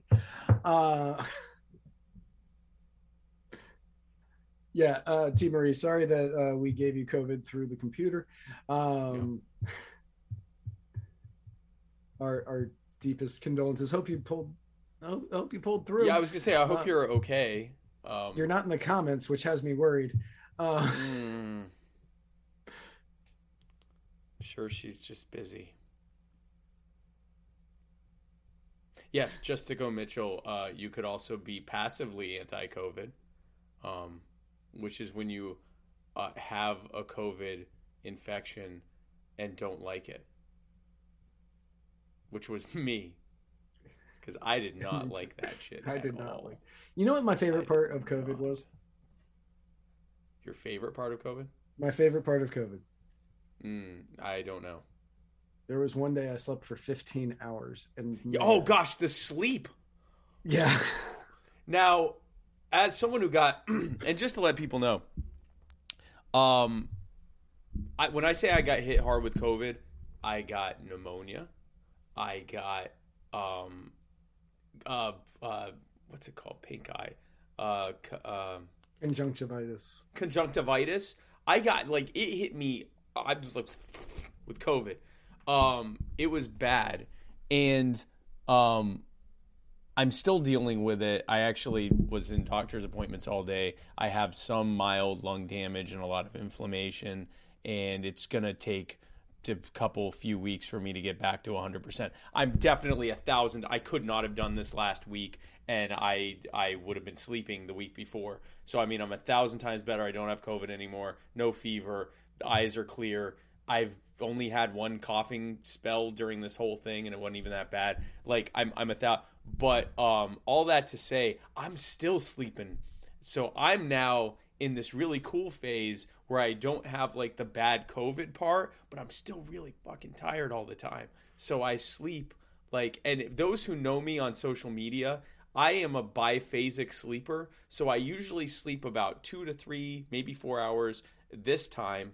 And then I'll sleep, maybe get a nap in there somewhere between. And then I'm just doing shit all day long. So that's why I'm always commenting on Facebook and on Twitter. And you would think that I have a team doing all this and it's all just me. I now have this new type of biphasic sleeping where I sleep for 8 to 12 hours this time. And then I do it again on another time of the day, sometimes sleeping as much as 17 to 18 hours a day. And man, you know what's really good? Sleeping a lot. That's good stuff.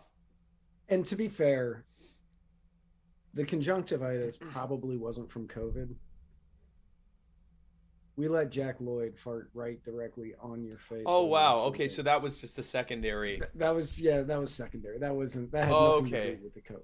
So that was from Jack Lloyd. Okay, that makes sense. Was from Jack so Lloyd, that was the philosopher, and Jack Lloyd gave you conjunctivitis. They gave you conjunctivitis. Yes. No. I will. I'm definitely enjoying the sleep, coupled with the not gasping for air when I wake up. That's big. Those two things are nice because then now I sleep and I wake up and I'm like, wow, how long did I sleep for? And I look at my phone and I'm like, to see the time and I'm like, that's impressive. And then sometimes I fall back asleep, but I don't wake up like and coughing. So it's good. I think I could have beat like the record that I had, the 15 hours or whatever it was. But Fenway, our puppy, he was not having it anymore. He was tired of me. He thought that I was being lazy, and he has these paws that are tiny little fists. Yes. And he enjoys slapping you in the face with them when he thinks you need to wake up. See, I had the exact opposite problem.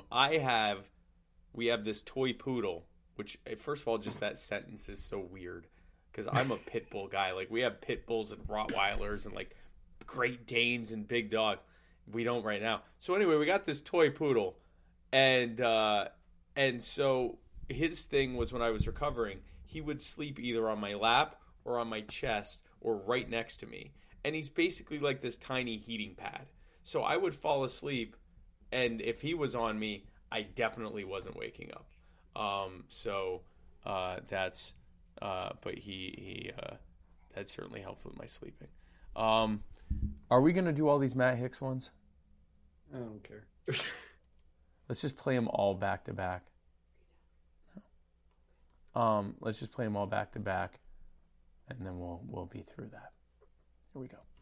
I'm gonna have to get a pen. Well, hello there, guy on left, and Spike. This is Matt Hicks calling in on the personal injury attorney, Chris Reynolds, attorney at law, Anchor Calling Moment. TM. I haven't called for a while because I've been really busy with school and work and all of this.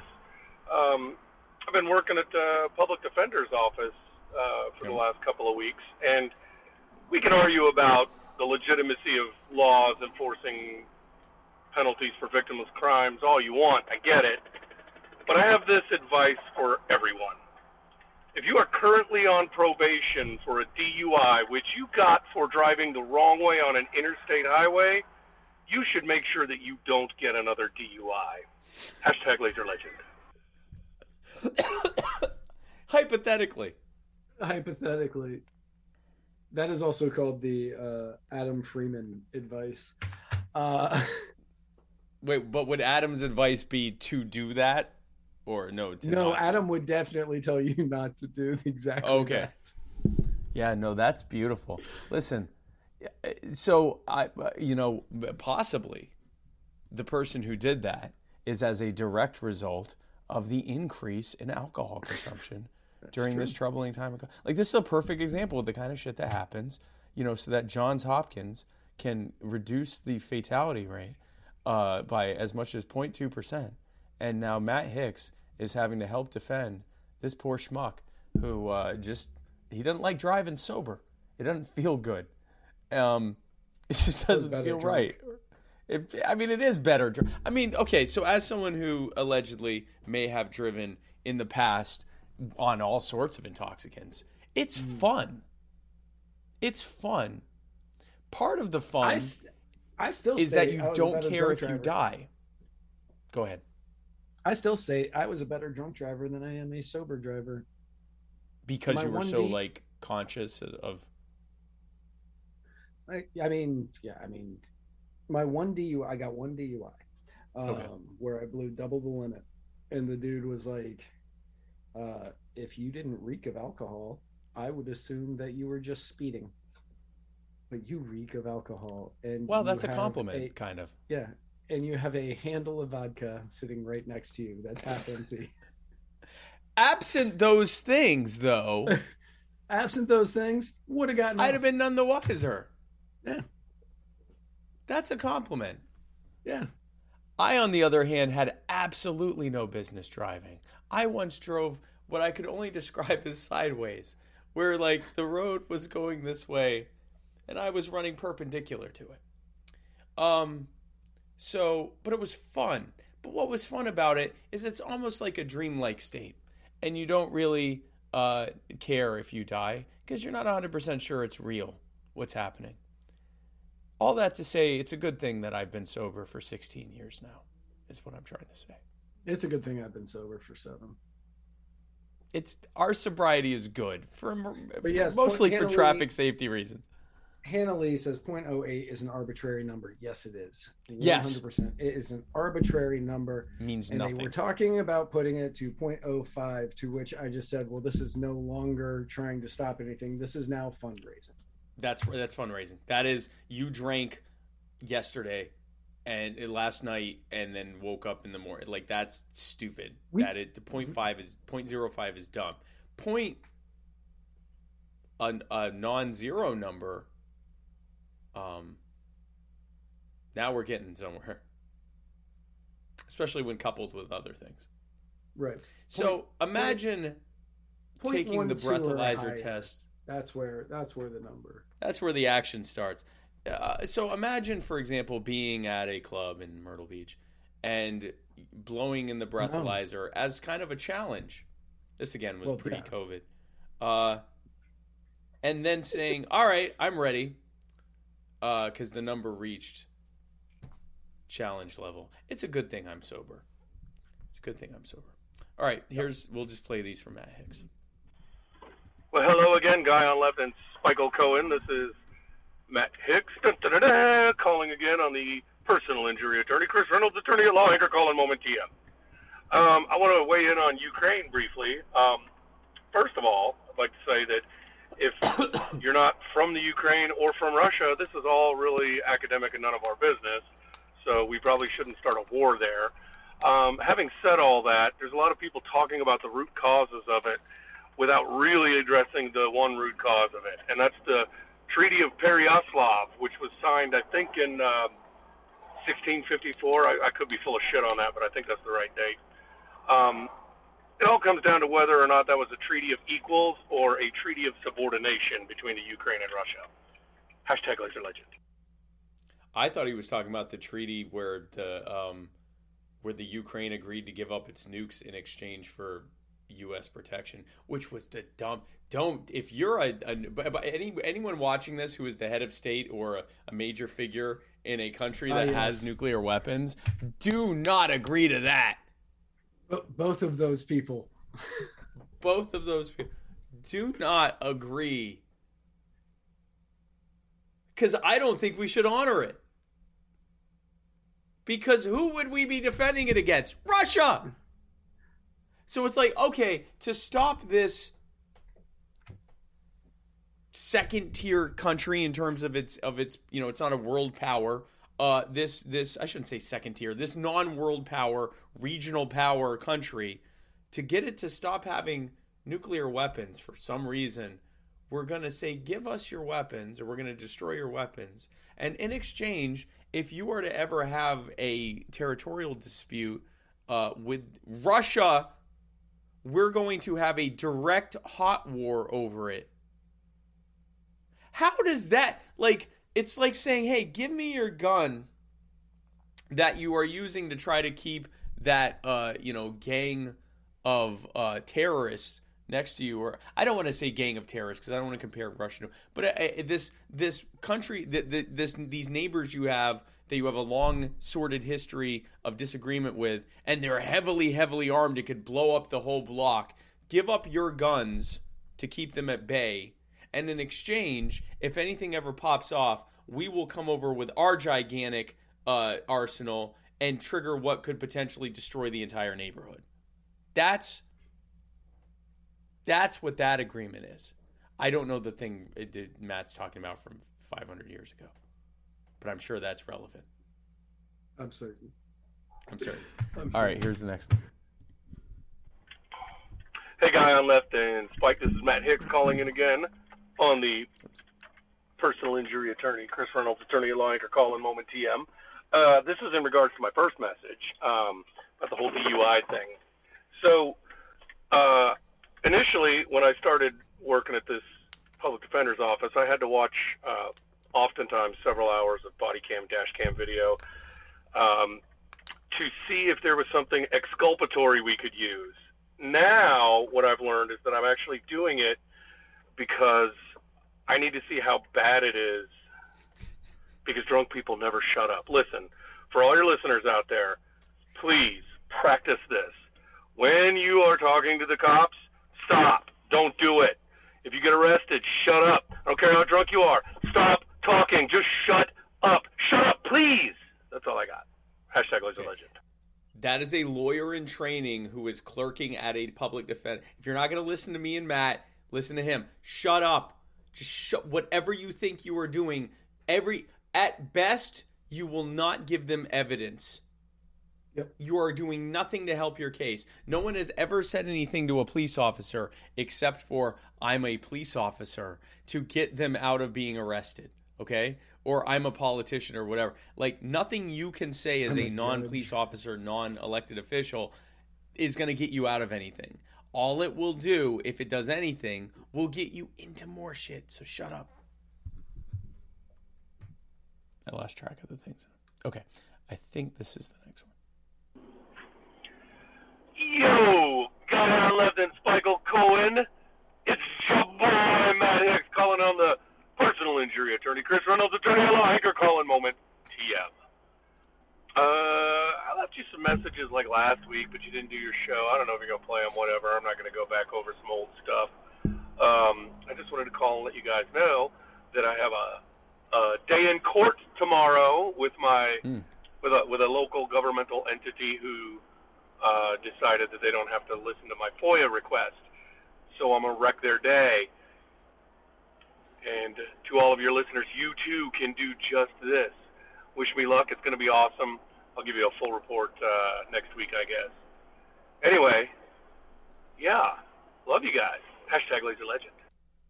Yeah, he has been battling his school district. I believe that's what this is over. He has been battling his school board.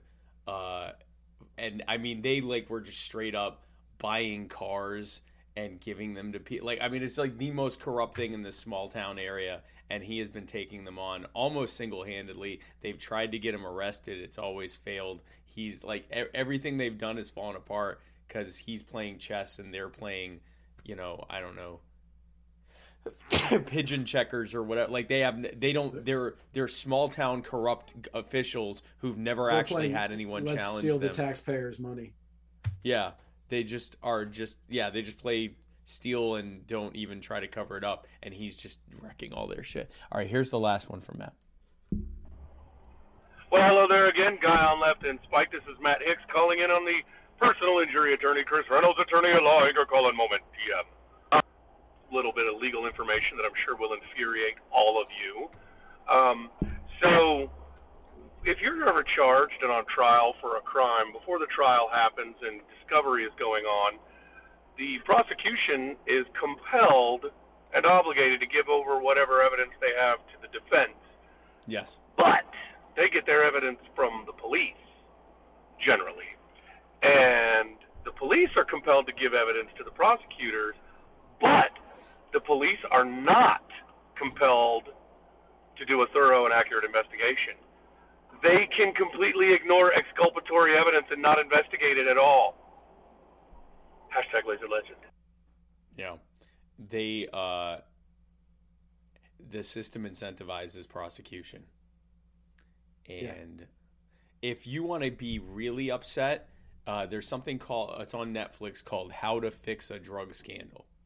And it shows two different examples where the drug testers, the people that test the drugs to say whether they're the actual drug or not, one was was just passing them all through as positive because she was trying to have this incredible case rate and beat all of her colleagues. The other one was using the drugs. Harris?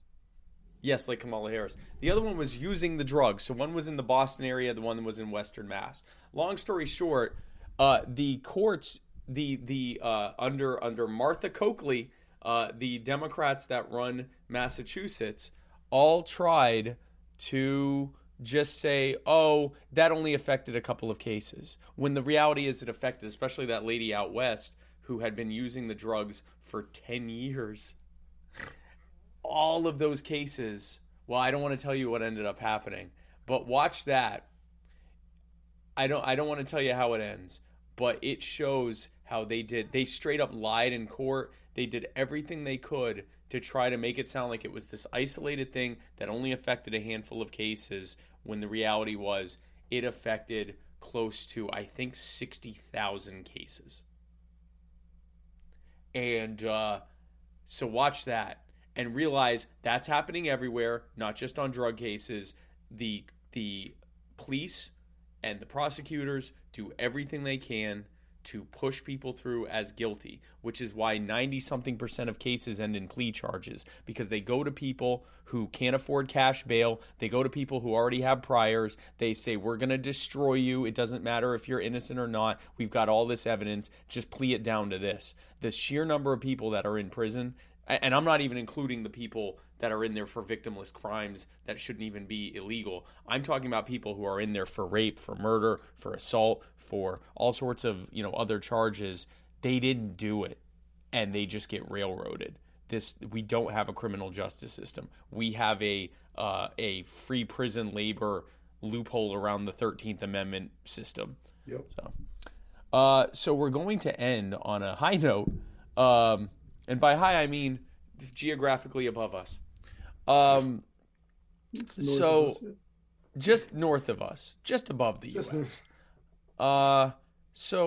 Matt, has anything been happening interesting in Canada? I'm sure it hasn't. That's my segue. I'm sorry. 9 times out of 10. I think, okay, so this show's been on for 5 years. And I think we've talked about Canada twice. Yeah. All of them since COVID, too. No. One of them had to do with their Prime Minister Blackface. Yes. Yes. We talked about that, and then we talked about COVID. In fact, there was actually a 3 or 4 month period of time when I was in Canada, and we still didn't talk about Canada. We didn't talk about it. Yeah, because I was like, I don't care, it's Canada. Yeah, I was in Canada. Yeah. So Prime Minister Blackface, yes, is currently in hiding, possibly in the U.S. I don't know. That would be funny. Would be funny. I read he was here, and then when I went to try to find that article again, I could not find it. I'm going to try to find that. What? So Prime Minister Blackface is in hiding because a bunch of truckers have decided to drive to Ottawa, where on Saturday the temperature was a balmy -6 degrees Fahrenheit, or a -20 degrees Celsius for our friends not using the Fahrenheit system, to protest the vaccine mandates. Now, I don't know how many people have been following this closely because it's very difficult. You're getting one of two sides. Yes. From vastly opposite sides, if you are looking anything up about this. So it's very difficult to find some middle of the road, neutral kind of coverage about this. Yes. So the convoy began because a bunch of truckers that weren't vaccinated didn't want to have to quarantine for the 2 weeks or the 10 days or whatever they have it up there in Canada, whenever they crossed over to the United States to deliver goods. And then when they came back, they were having to quarantine. This is how this started. They were like, we don't want to do that because that is our jobs, and we drive over there literally every day. Yeah. You will be taking our livelihood away from us. Yeah. It has now grown thanks to new political party. I think it's called the Maverick Party, which that's terrifying. Sarah Palin and John McCain. The John McCain, Dan Crenshaw Party, I think, is the working title for this. Right. I mean, they're the same person. Yes. Both got elected because they failed at war. It's that sweet spot between getting hurt and not dying. Mm-hmm. But so it has since grown with push from different political parties to end all vaccine mandates nationwide. And what the supporters of what is known as the Freedom Convoy see as government overreach in the COVID-19 restrictions and the COVID regime that is sweeping, that has swept. It has Swiffered most of Western culture. Swiffered. We got Swiffered. It felt like a Swiffering. I actually think we got Roomba'd, really. Actually, it's Canada. They still have curling up there, and they use, I think they're sweepers. So they're they were sweepered. Yeah, they're sweepers. That's funny. Yes. That was Canada with their COVID restrictions. Wow. Moving the iron or stone that is the COVID mortality rate as much as 0.2 degrees in this direction. Exactly. So Prime Minister Blackface, yes, who some would argue, as a person who has been caught in blackface at least 5 separate times, would be part of a fringe minority group of people who've been caught in blackface multiple times. called the group of at the trucker convoy a fringe minority group who hold unacceptable views, which apparently being caught in blackface in public in Canada is not an unacceptable view if you're the prime minister, who at one point in his life got beaten up by Chandler from Friends. Wait, what? Yeah, Chandler from Friends, Matthew Perry, beat up Justin Trudeau. Is this like this isn't like a theory or something? This is confirmed? No, Matthew Perry said that in an interview. He said, "Oh yeah, I beat him up once." It was like they were in like private school together when they were younger, and they were kids, and they thought his dad was a douche because they didn't realize Fidel Castro, but they ended up beating up Justin Trudeau. Oh, and Trudeau said he wants a rematch.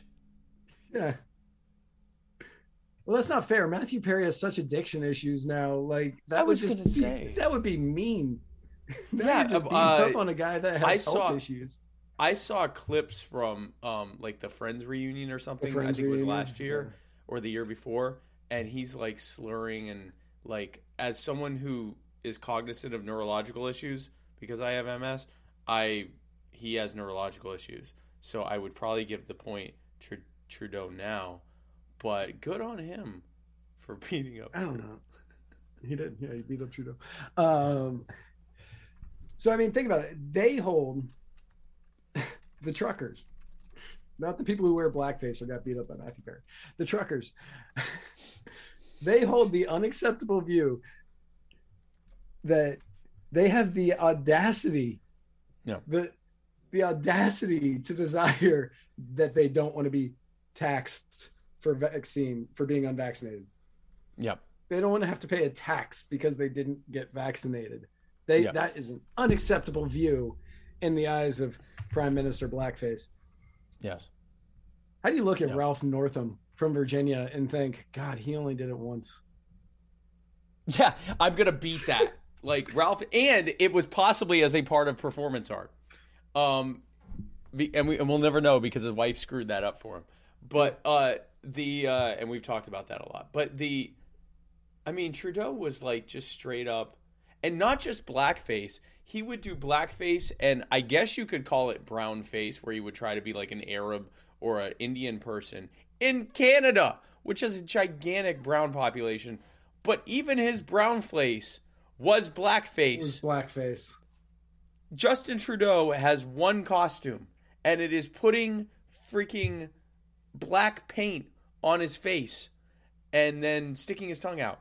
And the wild thing about that is it means you're looking at Indian and Arab and East Asian people. You're looking at Indians and Bangladeshis and Pakistanis and Arabs and so forth, and Persians, Iranians and stuff, and Azerbaijanis and like people in that whole region. And you're looking at them and going, yeah, black is this shirt. Like, these are people, some of them are as light skin toned or close to it as Matt and me, and many more are, darker skin toned. But I mean, you know Indians, Bangladesh. This is not like, this would be offensively too much to represent African Americans, right? Like, this is too much for African Americans, or at least the vast majority of African Americans. This is way too, like, it's besides being offensive in and of itself, just the idea that they're this black would be Indians. Wait, he was Aladdin in one. Yeah, anyway. Yes, he was Aladdin with the black face, this black, because that's what Aladdin looks like. So he followed this up. He followed up that they have unacceptable views in their fringe minority group, with 90% of them are vaccinated. Yeah. So 90% of them are vaccinated, and they're going out there because they don't want the vaccine mandates, but they have these outlandish views that are unacceptable in today's society. But 90%. Okay. Yeah. No, literally, these are people that the probably vast majority of them are vaccinated. And they're either vaccinated because they wanted to be vaccinated, or because they or it could be because they are like, it could be because they had to be vaccinated and they wish they hadn't, or whatever. But these are not, these are all people that are vaccinated, and or a good number of them are vaccinated. They have this unacceptable view, fringe minority that they are, that you shouldn't be forced to do that. Right. Now, even though 90% of the truckers have been vaccinated, according to the regularly dark-skinned prime minister, Yes. That has not stopped people from calling him the basic go-to insults of people of less than discerning taste. Yes. The Washington Post and MSNBC has called them a cult and compared them to Nazis. Joe Scarborough, co-host of MSNBC's show Morning Joe, was quoted as saying, "Now they have met the enemy, and the enemy, their enemy, is themselves, because they've become what they hated. They've become what they mocked. And now they're taking food from soup kitchens because they're so put upon for being asked to do what they've been asked to do, required to do their entire lives. It's a cult." What? Now okay, so that was in reference to they were always making fun of left-wingers who were anti, vaccines before the government said you have to take these things. Yes. Now suddenly they're good. Yeah. Yeah, the ones that stopped polio. Not the ones that make you less sick. The ones that definitely don't do what they've claimed Rachel Maddow said, or Joe Biden. But against the polio one. Against the polio ones, they were like, "Oh, look at those anti-vaxxers," and now they're the anti-vaxxers, and they weren't allowed in any restaurants in Ottawa because of masks and vaccine passports. So they went to they went to the soup kitchens, and they were getting fed there, and people were like, "You're stealing food from homeless people." Proving that they're a cult, not the people who are saying you're not allowed to go into a restaurant unless you do a bunch of things that do nothing to stop or slow the spread of COVID. They're the cult. Right. And as confirmed cult leader Jack Casey said in the comments, "As a cult leader, I can tell you the truckers ain't a cult. The COVID cult is." Yes. Now, the overrated editorial cartoonist Michael Day Adair tweeted this cartoon and the same day that he tweeted this cartoon, the Post published an op-ed calling on Canada to confront the toxic Freedom Convoy head-on, describing the convoy as having an affinity with Trumpist toxic authoritarianist politics. Now, for anybody who doesn't know, I know, we'll get there. Michael Day Adair, I'm not sure if I'm saying his name right, I also don't care, but Michael Day Adair was fired from a Canadian newspaper a few years ago when he drew the cartoon that all of us have seen. So I didn't even pull it because all of us have seen it, of Trump looking over two drowned immigrants in the pond. And he said, "Can I play through?" from that picture, and blaming Trump for the two people who drowned in Italy. In Texas. In Texas. Italy? Oh. No, because hold on.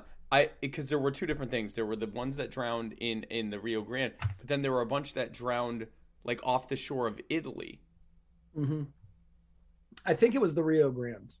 Okay, I think it was a father and son who were drowned in the Rio Grande, and the picture went viral. And then he drew a cartoon about it, where he was playing golf, and he said, "Can I play through?" And he got fired from a Canadian newspaper. So the Washington Post quickly snatched him up and said, "Yes, that is the kind of thinking that we need here, or else democracy will die in darkness." So let's go after the Freedom Convoy. So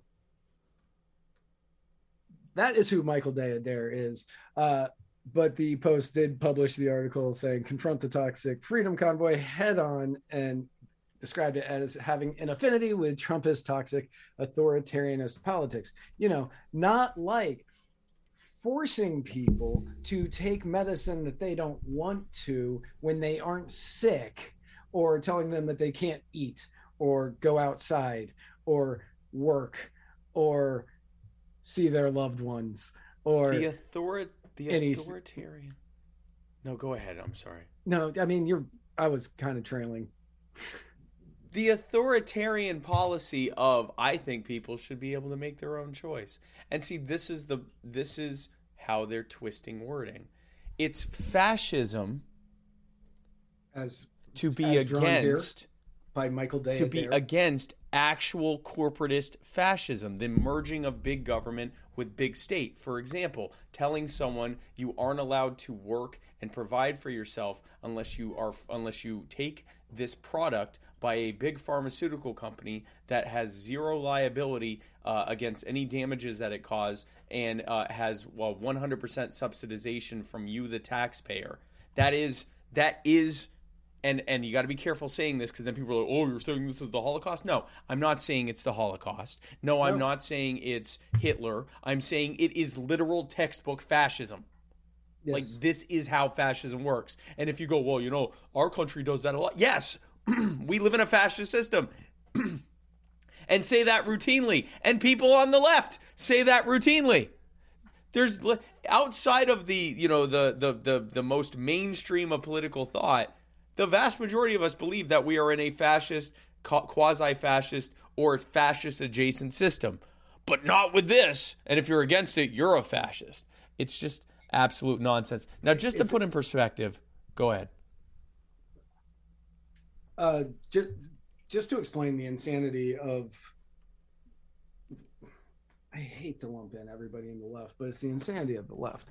They were talking about Stephen Breyer and his resignation. And they said, thank God that Stephen Breyer is resigning. Hopefully whoever comes in after him can fix his darkest mistakes, and started talking about his fascist mistakes. Now, I will say, I don't agree with these rulings, but they were about cops being able to take DNA. Oh, okay. Yeah. And I agree. Cops should not be allowed to do that. Stephen Breyer did not, and that was part of the deciding factor. I think he was the deciding vote in that. And so I agree. That was a mistake. But he's also the guy who said, yeah, if you have a job in America, you have to take this shot. But they were okay with that. Not the other thing. I'm not okay with either. Yep. Fascism bad. And like all fascism bad.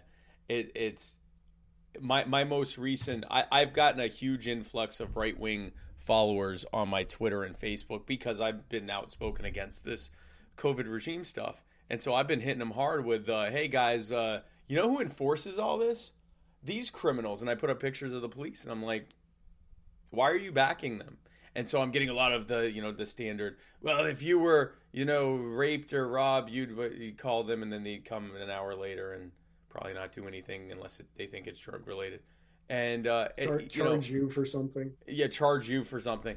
And so, I've been hitting them with it, but there is a special kind of hypocrisy that is in the progressive left. And I will say the progressive left, because a lot of people on the far left are against this stuff as well. But the progressive, more mainstreamish, and maybe even just outside of mainstream left are just behind this thing. And the reason they're behind it is because they've been conditioned by their favorite media and government people and in their social networks to support it. And again, and I'm not saying supporting the vaccine or supporting, choosing to isolate or to wear masks, or not saying the effectiveness of the measures themselves, but to forcing people to it and not expecting that to result in the same enforcement mechanism that they are uniformly against. And that's why I asked these folks, I'm like, you agree that overdoses on heroin are bad, right? And that we should try to stop people from overdosing on heroin. But then you also recognize the war on drugs tries to accomplish that in the shittiest way possible. But you can totally trust them to deal with COVID. Anyway, so a little bit of a it is, as Matt said, it is impossible to get a good read on how big these crowds are, how widespread the support is, because you're either getting it from people who are like, this is the best thing ever, this is the Canadian Revolution, and also Trump won in 2020. Like there's that, and then there's this shit. Like there's no in between. There's not good original reporting. There's just a lot of, but so what you have to try to do is take the original reporting that's coming out and try to have some nuance and perspective to it. So when it comes to the how many people are in these actual freedom convoys, there's a video, and I'm going to show it right now, that has stood out to me. This is a clip from. I saw you this post is a this clip. Earlier. Meant to I saw you post this earlier. I meant to pull it and put it in. Yeah. So this is a clip. This is just one group that came out from Saskatchewan on their way to Ottawa for the Freedom Convoy protests. And this is sped up. It's like I guess it's drone footage, and it's sped up. This is just one, and I'm going to pause it briefly. Look at how far back that goes. Like, this is just one group. In this video alone are hundreds of trucks. And again, look at the top left corner. That's all, not the top left corner of them going left to right. Just past that. That's all truck. Like, there is, I think that we can put to bed any notion, and again, if you're listening to this, you'll definitely want to catch this part of the video.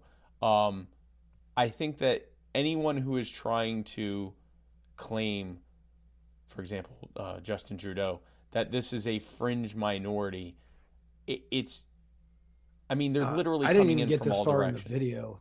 It goes back. It goes, and again, two separate sides. It's two separate sides, and it's at this point in the video that you can see it goes way, way, way, way back, from that stretch of road. And another thing that you'll notice, look at all the different flags. So there's the Canadian flag, but then there's all these other national flags as well. One thing to know about Canadians, more so than I think any other, and we part of the year, well, before all of this, part of the year lived in Toronto, which is a very, very diverse place. I'm like one of the few white people that live in our neighborhood, and they are very hyphenated. If you're a Canadian who came from the Ukraine, you are a Ukrainian Canadian. You've got your Ukrainian flags. I mean, I'd like to joke, when I'm up there during World Cup time, I see every flag in every car except for Canada, and I even see more American flags than I see Canadian flags, because everyone's rooting for their home country. This is a far more diverse group than they want you to believe. This is a far more large group than they want you to believe. And they literally are just saying, and it's also a far more vaccinated group than they want you to believe. Most of those people are probably vaccinated. Something like 90% of Canadian 90%. Truckers are vaccinated. Yeah. And Canada's not a gigantic country. It's not like they have millions and millions of truckers. The fact that this large of a group, most of those people are vaccinated. They're just saying you should have a choice. Not just them, you should have a choice. So, all of this nonsense is just... It is, and to call them fascists and everything else, do I think that they're the revolution of Canada and that everything they say is great and perfect? No, but they're right on this, and the Canadian government and frankly the North American governments and corporate media elite, they are 1984ing you right now. They are doing everything they can to present this as the exact opposite. Everything they say these people are is what they are. They are the cult. They are the fascists, not these truckers. Right. And like, obviously, whenever you see a story like this, you're, especially from mainstream media, you are going to see anything that goes against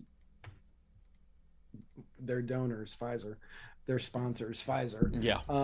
Anything that goes against Pfizer, you're going to see people trying to spin it negatively.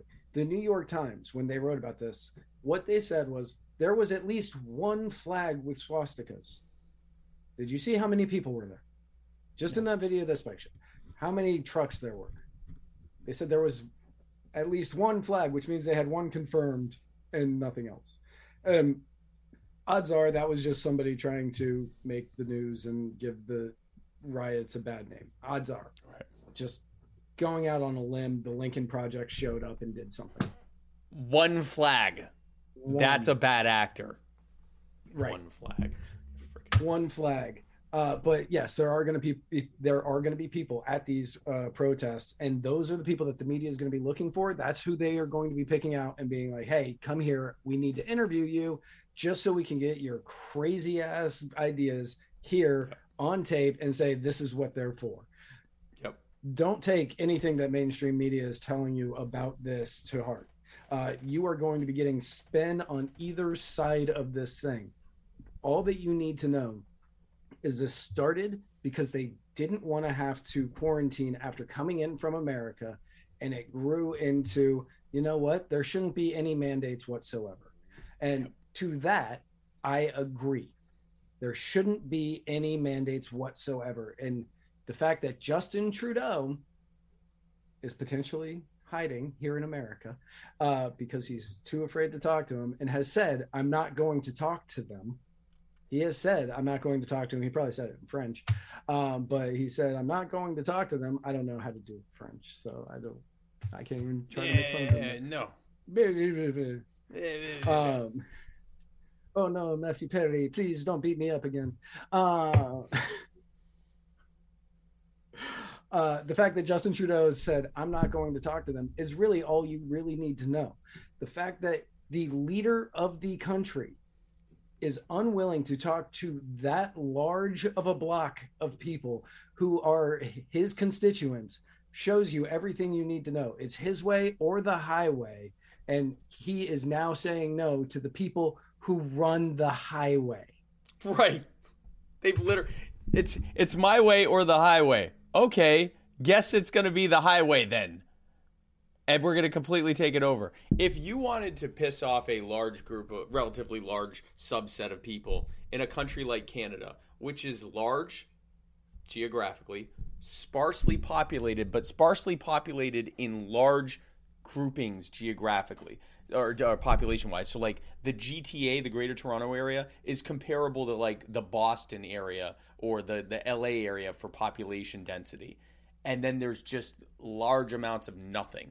And then you get to like the Ottawa area, the Quebec area. And I mean, there's people outside of those immediate, or the Montreal area. And there are people outside of those immediate areas. But most of the Canadian population live in these large, in Vancouver, in what is it in Alberta, Calgary. Like they live in these large population areas. America needs truckers incredibly for supply chain issues. Canada's dependency on truckers is on a completely different level that doesn't exist outside of most other countries. Like if you wanted to piss off a group of people, this would be how you do it.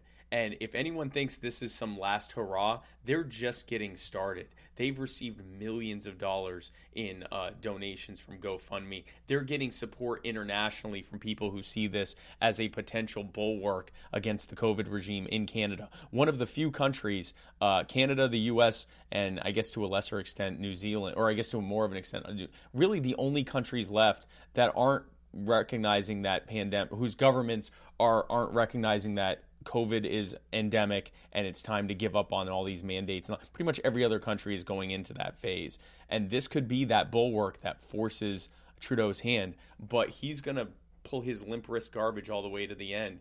And this group is just going to get bigger and bigger and bigger and more mainstream. And he's going to probably just hang out in the New York area for indefinitely. So, and right now there is a U.S. facsimile of this happening. Let me pull that up. Oh, just so everybody knows, this is Ottawa right now. If you see all the red dots on there, those are roads that are closed. Yeah. It shows you kind of where the traffic is. I didn't have it pulled up because I didn't think about it before the show. But if you were taking an Uber in Ottawa right now, it's going to cost you a couple extra loonies and toonies because it's probably peak pricing. But there are truckers organizing a convoy from California to Washington, and right now over 700,000 trucks are allegedly going to be joining them. If we have our equivalent of a freedom convoy in the U.S., I mean, we have a lot of truckers. And by the way, you will feel that in the supply chain. If a bunch of these truckers go and decide to do this instead of what they would usually be doing, which is bringing you all the stuff you need to survive, like this is you got to stop ignoring it. As Scientific Libertarian 2.0 says, buy groceries now. Yeah. This is like their stock. Buy groceries. They're going up.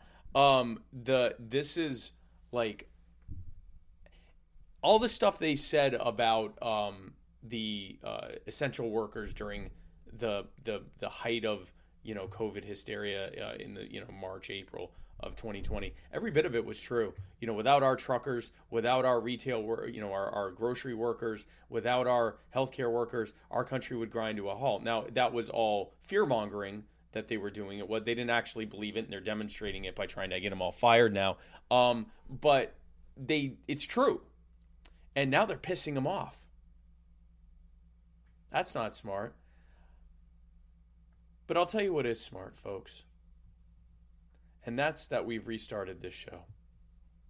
And because we did a not smart thing and got really, really sick for an entire month. But we are back, and we are so glad that you have joined us. And we hope, excuse me, we hope that we continue to get better. But we hope that you rejoin us now that we're back, and get to hang out with us and see all the great things we have in store. We are just getting started, and by that I mean we literally are only getting started this year because this is our first show for the year. Well, that's not true. Matt and Jason, this is my first show for the year, which is why it's Return of the Jedi. But we've got some great stuff in store for you. We love you. We're so glad that you're still here. And we are going to be doing some fantastic stuff this year, all sorts of things. So stay tuned for that. And with that said, tomorrow will be the first episode of 2022 of My Fellow Americans. And my guest will be Anthony Samaroff. You know him, Matt, from who is. Drunk little Irish fuck. The drunk little Scotsman who is currently camping out. Says he's Scott. He's Scotch. Or he's Scott, or however you say that. He's currently in Mexico because he can't get back into the U.S. They won't let him back in because they have an active policy he's against having a allowing great time in Mexico. Drunk little Scots into the country. No, he is. He's in. I want to say Cabo San Lucas. It's a tremendous problem to him that he's not in the U.S. right now. I can assure you. But we're going to be talking about his book, Universal Basic Income: For and Against, where he, full disclosure, very much against universal basic income. He wrote a book weighing the pros and cons in what I would call a pretty objective way. I mean, honestly, for someone who has a strong opinion about it, he did it in about as objective, really weighed, the arguments in good faith on both sides and allows the reader to come to their conclusion as to whether UBI is a good thing. So we're going to be talking about that. I'm sure we're going to be talking about his exploits in Mexico because we're both against UBI, so that conversation will take 12 seconds. So that will be my guest. And then on Thursday is the writer's block. So the issue with the writer's block is that we kept pushing the Muddied Zoom to the next week. Oh, yeah. So as of right now, I do not have a guest for the writer's block. We can't have a Muddied Zoom next week, which would be the day that we're usually supposed to have it, because I have a guest in studio.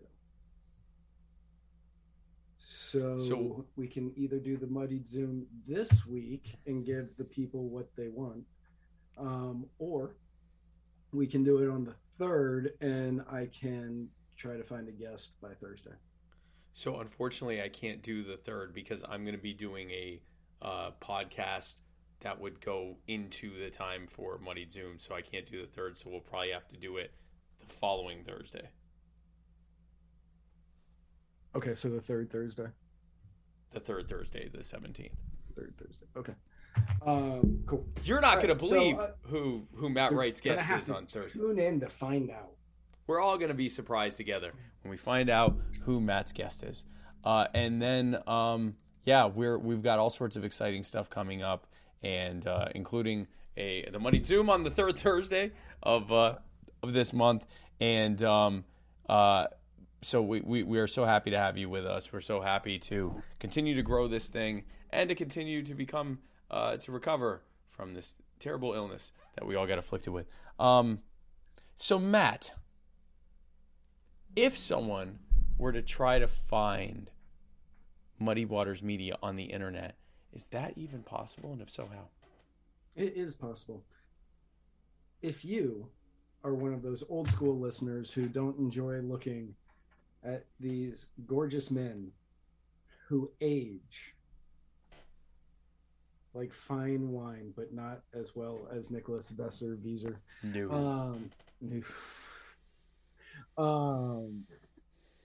All you would have to do is head on over to Anchor. I'm so out of practice. Anchor.fm. Oh wow, I can't whisper. I know.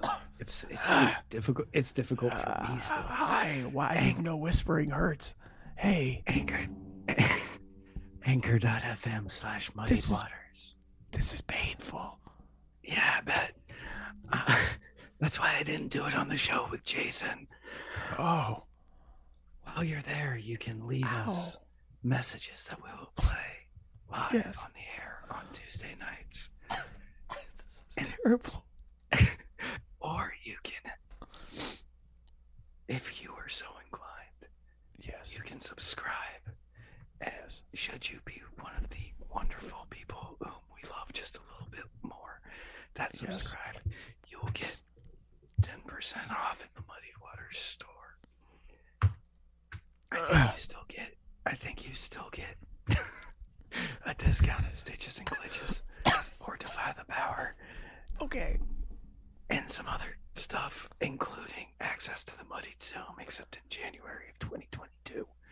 Or you can find this and every other episode at muddywatersmedia.com. Holy crap. Yeah. Well, that's a symptom of COVID recovery is you can't. Yeah, you can't whisper like you used to. Mine came back not long ago.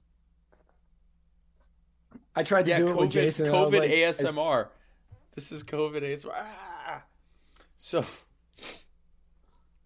listen, I superfan Sarah Andereggs in the DM in the comments that I somehow sleep next to that. Listen, this man is incredible. Okay, as someone who has slept next to this man once, with a pillow. Nights. With a pillow. Oh, that's right. 2 nights. Yeah, twice. 2 nights. In a row. Twice in a row. I did it, and then I did it again. But there was a pillow border between us. There was. We had a Berlin Wall of pillows going through separating the east and west corridors of that bed. Yes, with no David Hasselhoff trying to take it down. No David Bowie, which would have been entertaining. Kiss somebody over it. Yeah, and so, don't complain.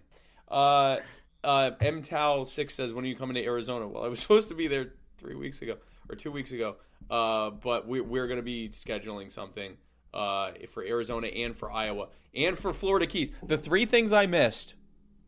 Okay, so when I first got COVID, my immediate thought was, this probably means I'm not going to be able to go to the Keys. And so I held out, hoping I'd get such a mild case of COVID that 7 days later I could go to the Keys and test negative, and I wasn't going to go if I was still positive or whatever. Test negative, and then that's not only did I miss the Keys, but then I missed the Arizona Libertarian Convention, and then I missed the frickin' Iowa convention, and so now we're going to be rescheduling all that. I'll be going back to all those places.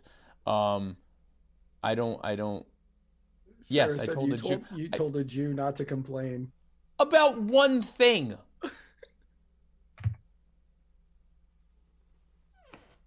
One thing I tell you not to complain about, and this is how you treat me. So, folks, again, thanks so much for being a part of this. We love you, and we will see you tomorrow. We will see you Thursday. We will see you on the Muddied Zoom. We will see you on our shows that are returning because we now are no longer dying of COVID. And so we've all survived Joe Biden's winter of death and severe illness that he promised. Yes. Promises made, promises kept, but we've definitely survived it. And so thank you guys again. We love you. And we're oh.